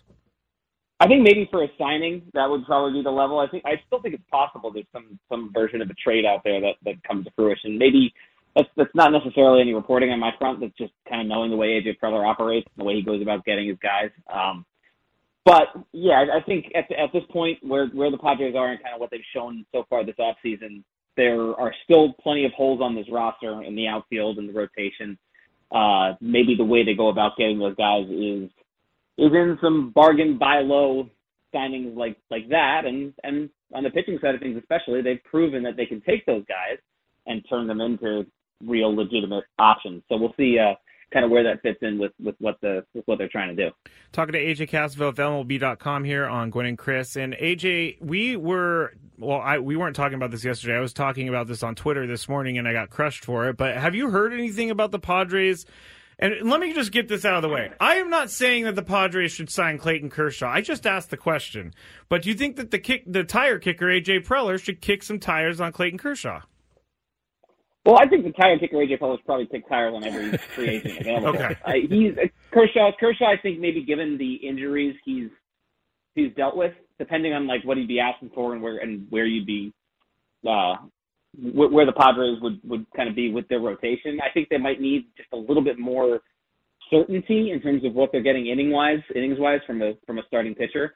Obviously, Clayton Kershaw is maybe the best pitcher of this generation and everything, but he's not that guy right now. And you want the innings in a rotation that doesn't have a lot of guarantees right now. I mean, even Yu Darvish and Joe Musgrove, who are, as far as we know, healthy and going to embark on a regular spring training, they're coming off injuries last season. And so when you're trying to find guys, if you're trying to find guys on bargain deals, I think you're looking for guys who can be guaranteed a little bit more innings than that.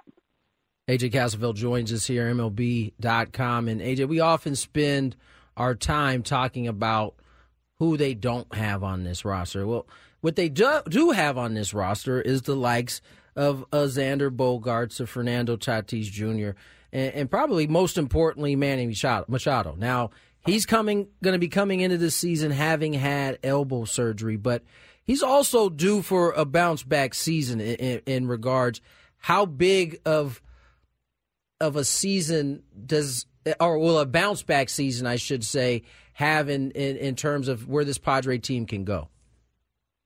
Yeah, he's obviously critical, and I've been kind of going around position by position on this roster, writing about each spot, and third base was the one I did last week, and it was just probably the simplest one because he's the guy, he's entrenched there for a long time, and you kind of know you're going to get in terms of the effort and what he's going to bring to the table, and the fact that he's going to try as hard as he can to play every single day. Yeah. If he's healthy, I expect him to be back in that MVP discussion like he's been basically the last couple seasons when he has been healthy. And so I just think that after the way last season went, after maybe some of the blame that he got for whatever chemistry issues were going on in the Padres clubhouse. And I think there was plenty of blame to go around. And I know Machado's status as the highest paid player and whatnot puts him in the spotlight, but maybe some of it fell a little too squarely on him. I think there's going to be so much incentive for a guy like Manny Machado to use as motivation for turning things around next season when he already doesn't need much of it to kind of get to what we've seen at an MVP level when we've seen him at an MVP level before. And so I think he's the kind of guy that uses that stuff and will probably use some of the talk about the Padres this offseason. They were obviously so nationally relevant last year. This year it feels like nationally they're an afterthought, and Manny Machado's the kind of guy that internalizes that and uses it to drive him. And so if I'm guessing, I would say that he's right back in that upper echelon of player, all MLB, maybe back in the MVP discussion this season. Well, that'd be a great thing for everybody involved. We're talking to AJ Cassavell here of MLB.com about the Padres, and I know you are not even to spring training yet, as Tony so rudely pointed out at the beginning of this, that your offseason was almost over. And so I don't know if you have an answer for this, but how many of the guys in AAA, AA, and the minor leagues are the Padres realistically looking at having on the opening day roster? As of right now, obviously, there's some spots available. Now, I think those spots are going to dwindle over the next couple weeks as the Padres sign guys even at the fringes of their roster. And so I've said this a few times. I don't think the Padres want to go into the season expecting their guys at AAA, AA, the guys like Jacob Marcy, Graham Pauley, those guys to be definitive roster guys like they kind of are right now if you're mapping out a 26-man roster based on the players the Padres have. They want those guys to have to earn their spot. And so you want to ask your high-profile younger players to earn their way onto the big league roster, whether that's in May, whether that's in June, whether that's at the start of the season if they have a really big spring. And so I don't think there's probably that many places available for those guys come the start of the season, but the Padres are probably pretty clearly banking on those guys to make a leap. And I don't know which of the guys it'll be, but you want those guys to maybe not just be on the roster because the Padres don't have anyone else. The Padres need to sign maybe two more outfielders, another bench guy, and if one of those guys supplants a proven major leaguer to earn that spot, then you say, hey, all the better. We got room for you on our roster and go out and contribute. You mentioned you've been writing about some of the position by position, and you've hit on the shortstop spot. Xander Bogaerts in year 2 with this Padre organization. Now, it didn't start well for him, but it certainly ended very well for him. What do you think year 2 looks like for Xander? And more importantly, possibly, is it at some point, are you having to address the defensive side of this, or are we still another year away from that? I mean, it depends on kind of how he defends this season. I think if you get what you got last season out of him, he's a perfectly capable, adequate shortstop, and then you have 3 outstanding defenders around him in the infield. Obviously, there's the question mark about whether Ha-Seong Kim should be playing shortstop. I think it's not even a question. I think Ha-Seong Kim is a better defensive shortstop than Xander Bogaerts, but Kim has proven his value enough and brings enough value at second base, and the fact that Manny Machado might open the season as a DH coming off that surgery, so Kim needs to play third.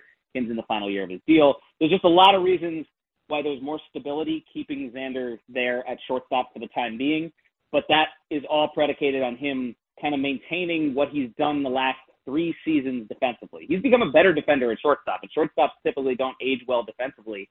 But since he's kind of made some adjustments to his pre-pitch routine and kind of the way he attacks the baseball defensively, he's become a decent defensive shortstop, which when you pair it with the offensive numbers that he posted, particularly in Boston, but even last season, like that's a player. And so I would agree with you. I don't think he obviously didn't have the kind of year he wanted to have in year 1 in San Diego, and he was still a 4-win player because of what he does offensively and how he pairs it with what he does defensively at shortstop.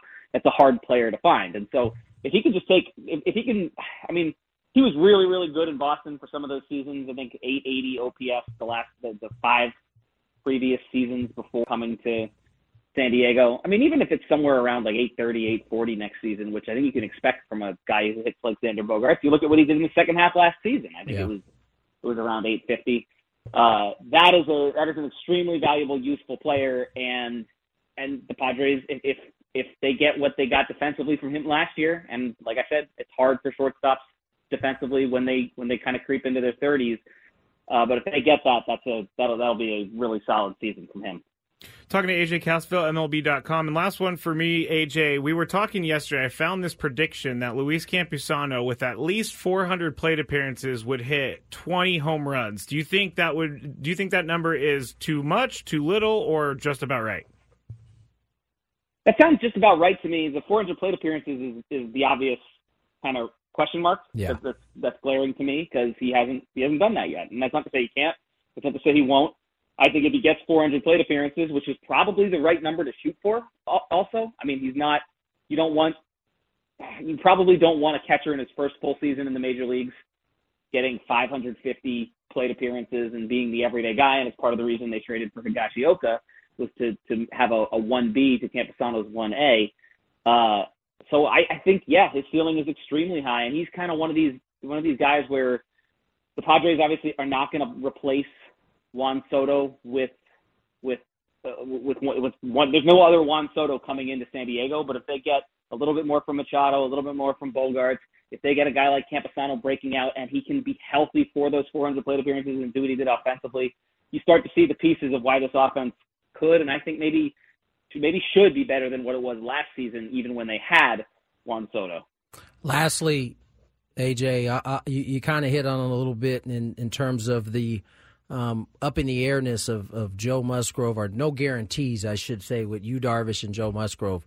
But those two coming in should be healthy to start spring training. How big of a deal? Because remember, both of those guys had setbacks or the World Baseball Classic last year. How important you think it will be for those two to have a healthy spring training in order to get off to a right start? Yeah, if those guys have a healthy spring and just kind of a regular build-up, and they get out on the mound, maybe those are your two guys pitching in the Korea series.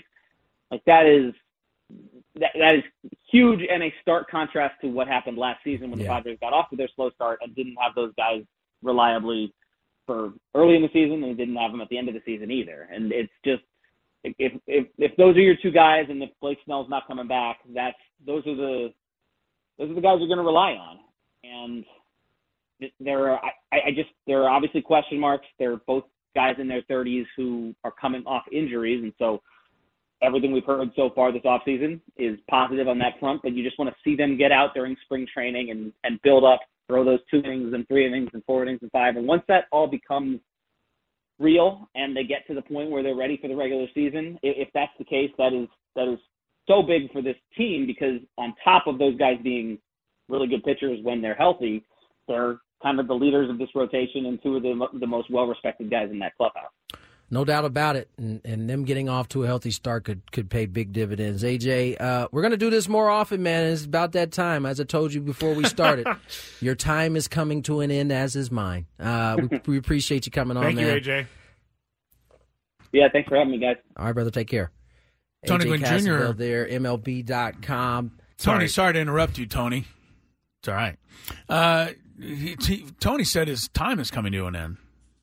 The time of off season for AJ off-season is coming to an end, right? He kept reminding AJ. I know. Yeah. All right, nice. We're wrapping things up for a good week of action here inside the Gwynn and Chris Odyssey Palace Studios. Monday, you don't want to miss the show, especially, hard to say, but if the 49ers do lose, it is the show of the season on Monday. If they win, it'll be pretty interesting as well.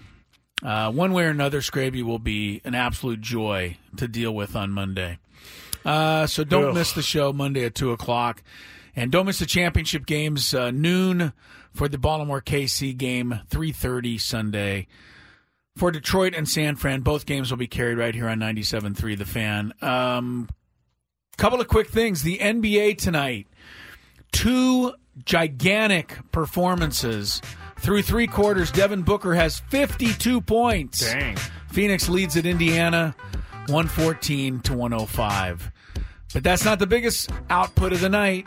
Through 3 quarters, Luka Doncic has 57 points. Dallas leads Atlanta 108-105. I wonder what his career high is. He's going to break it, whatever it is tonight, because they're only up by 3 points. They're going to need Luka in the 4th quarter. He could have a 70 or an 80 even. We'll see how it all turns out. Enjoy the Scraby Chronicles. They're coming up next with all the complaining that goes on there. I'm not going to try. I'm going to try tonight not to complain. Keep us up to date on Doncic. He's up to 59 now. 59. Yeah. All right. Stick around. More to come.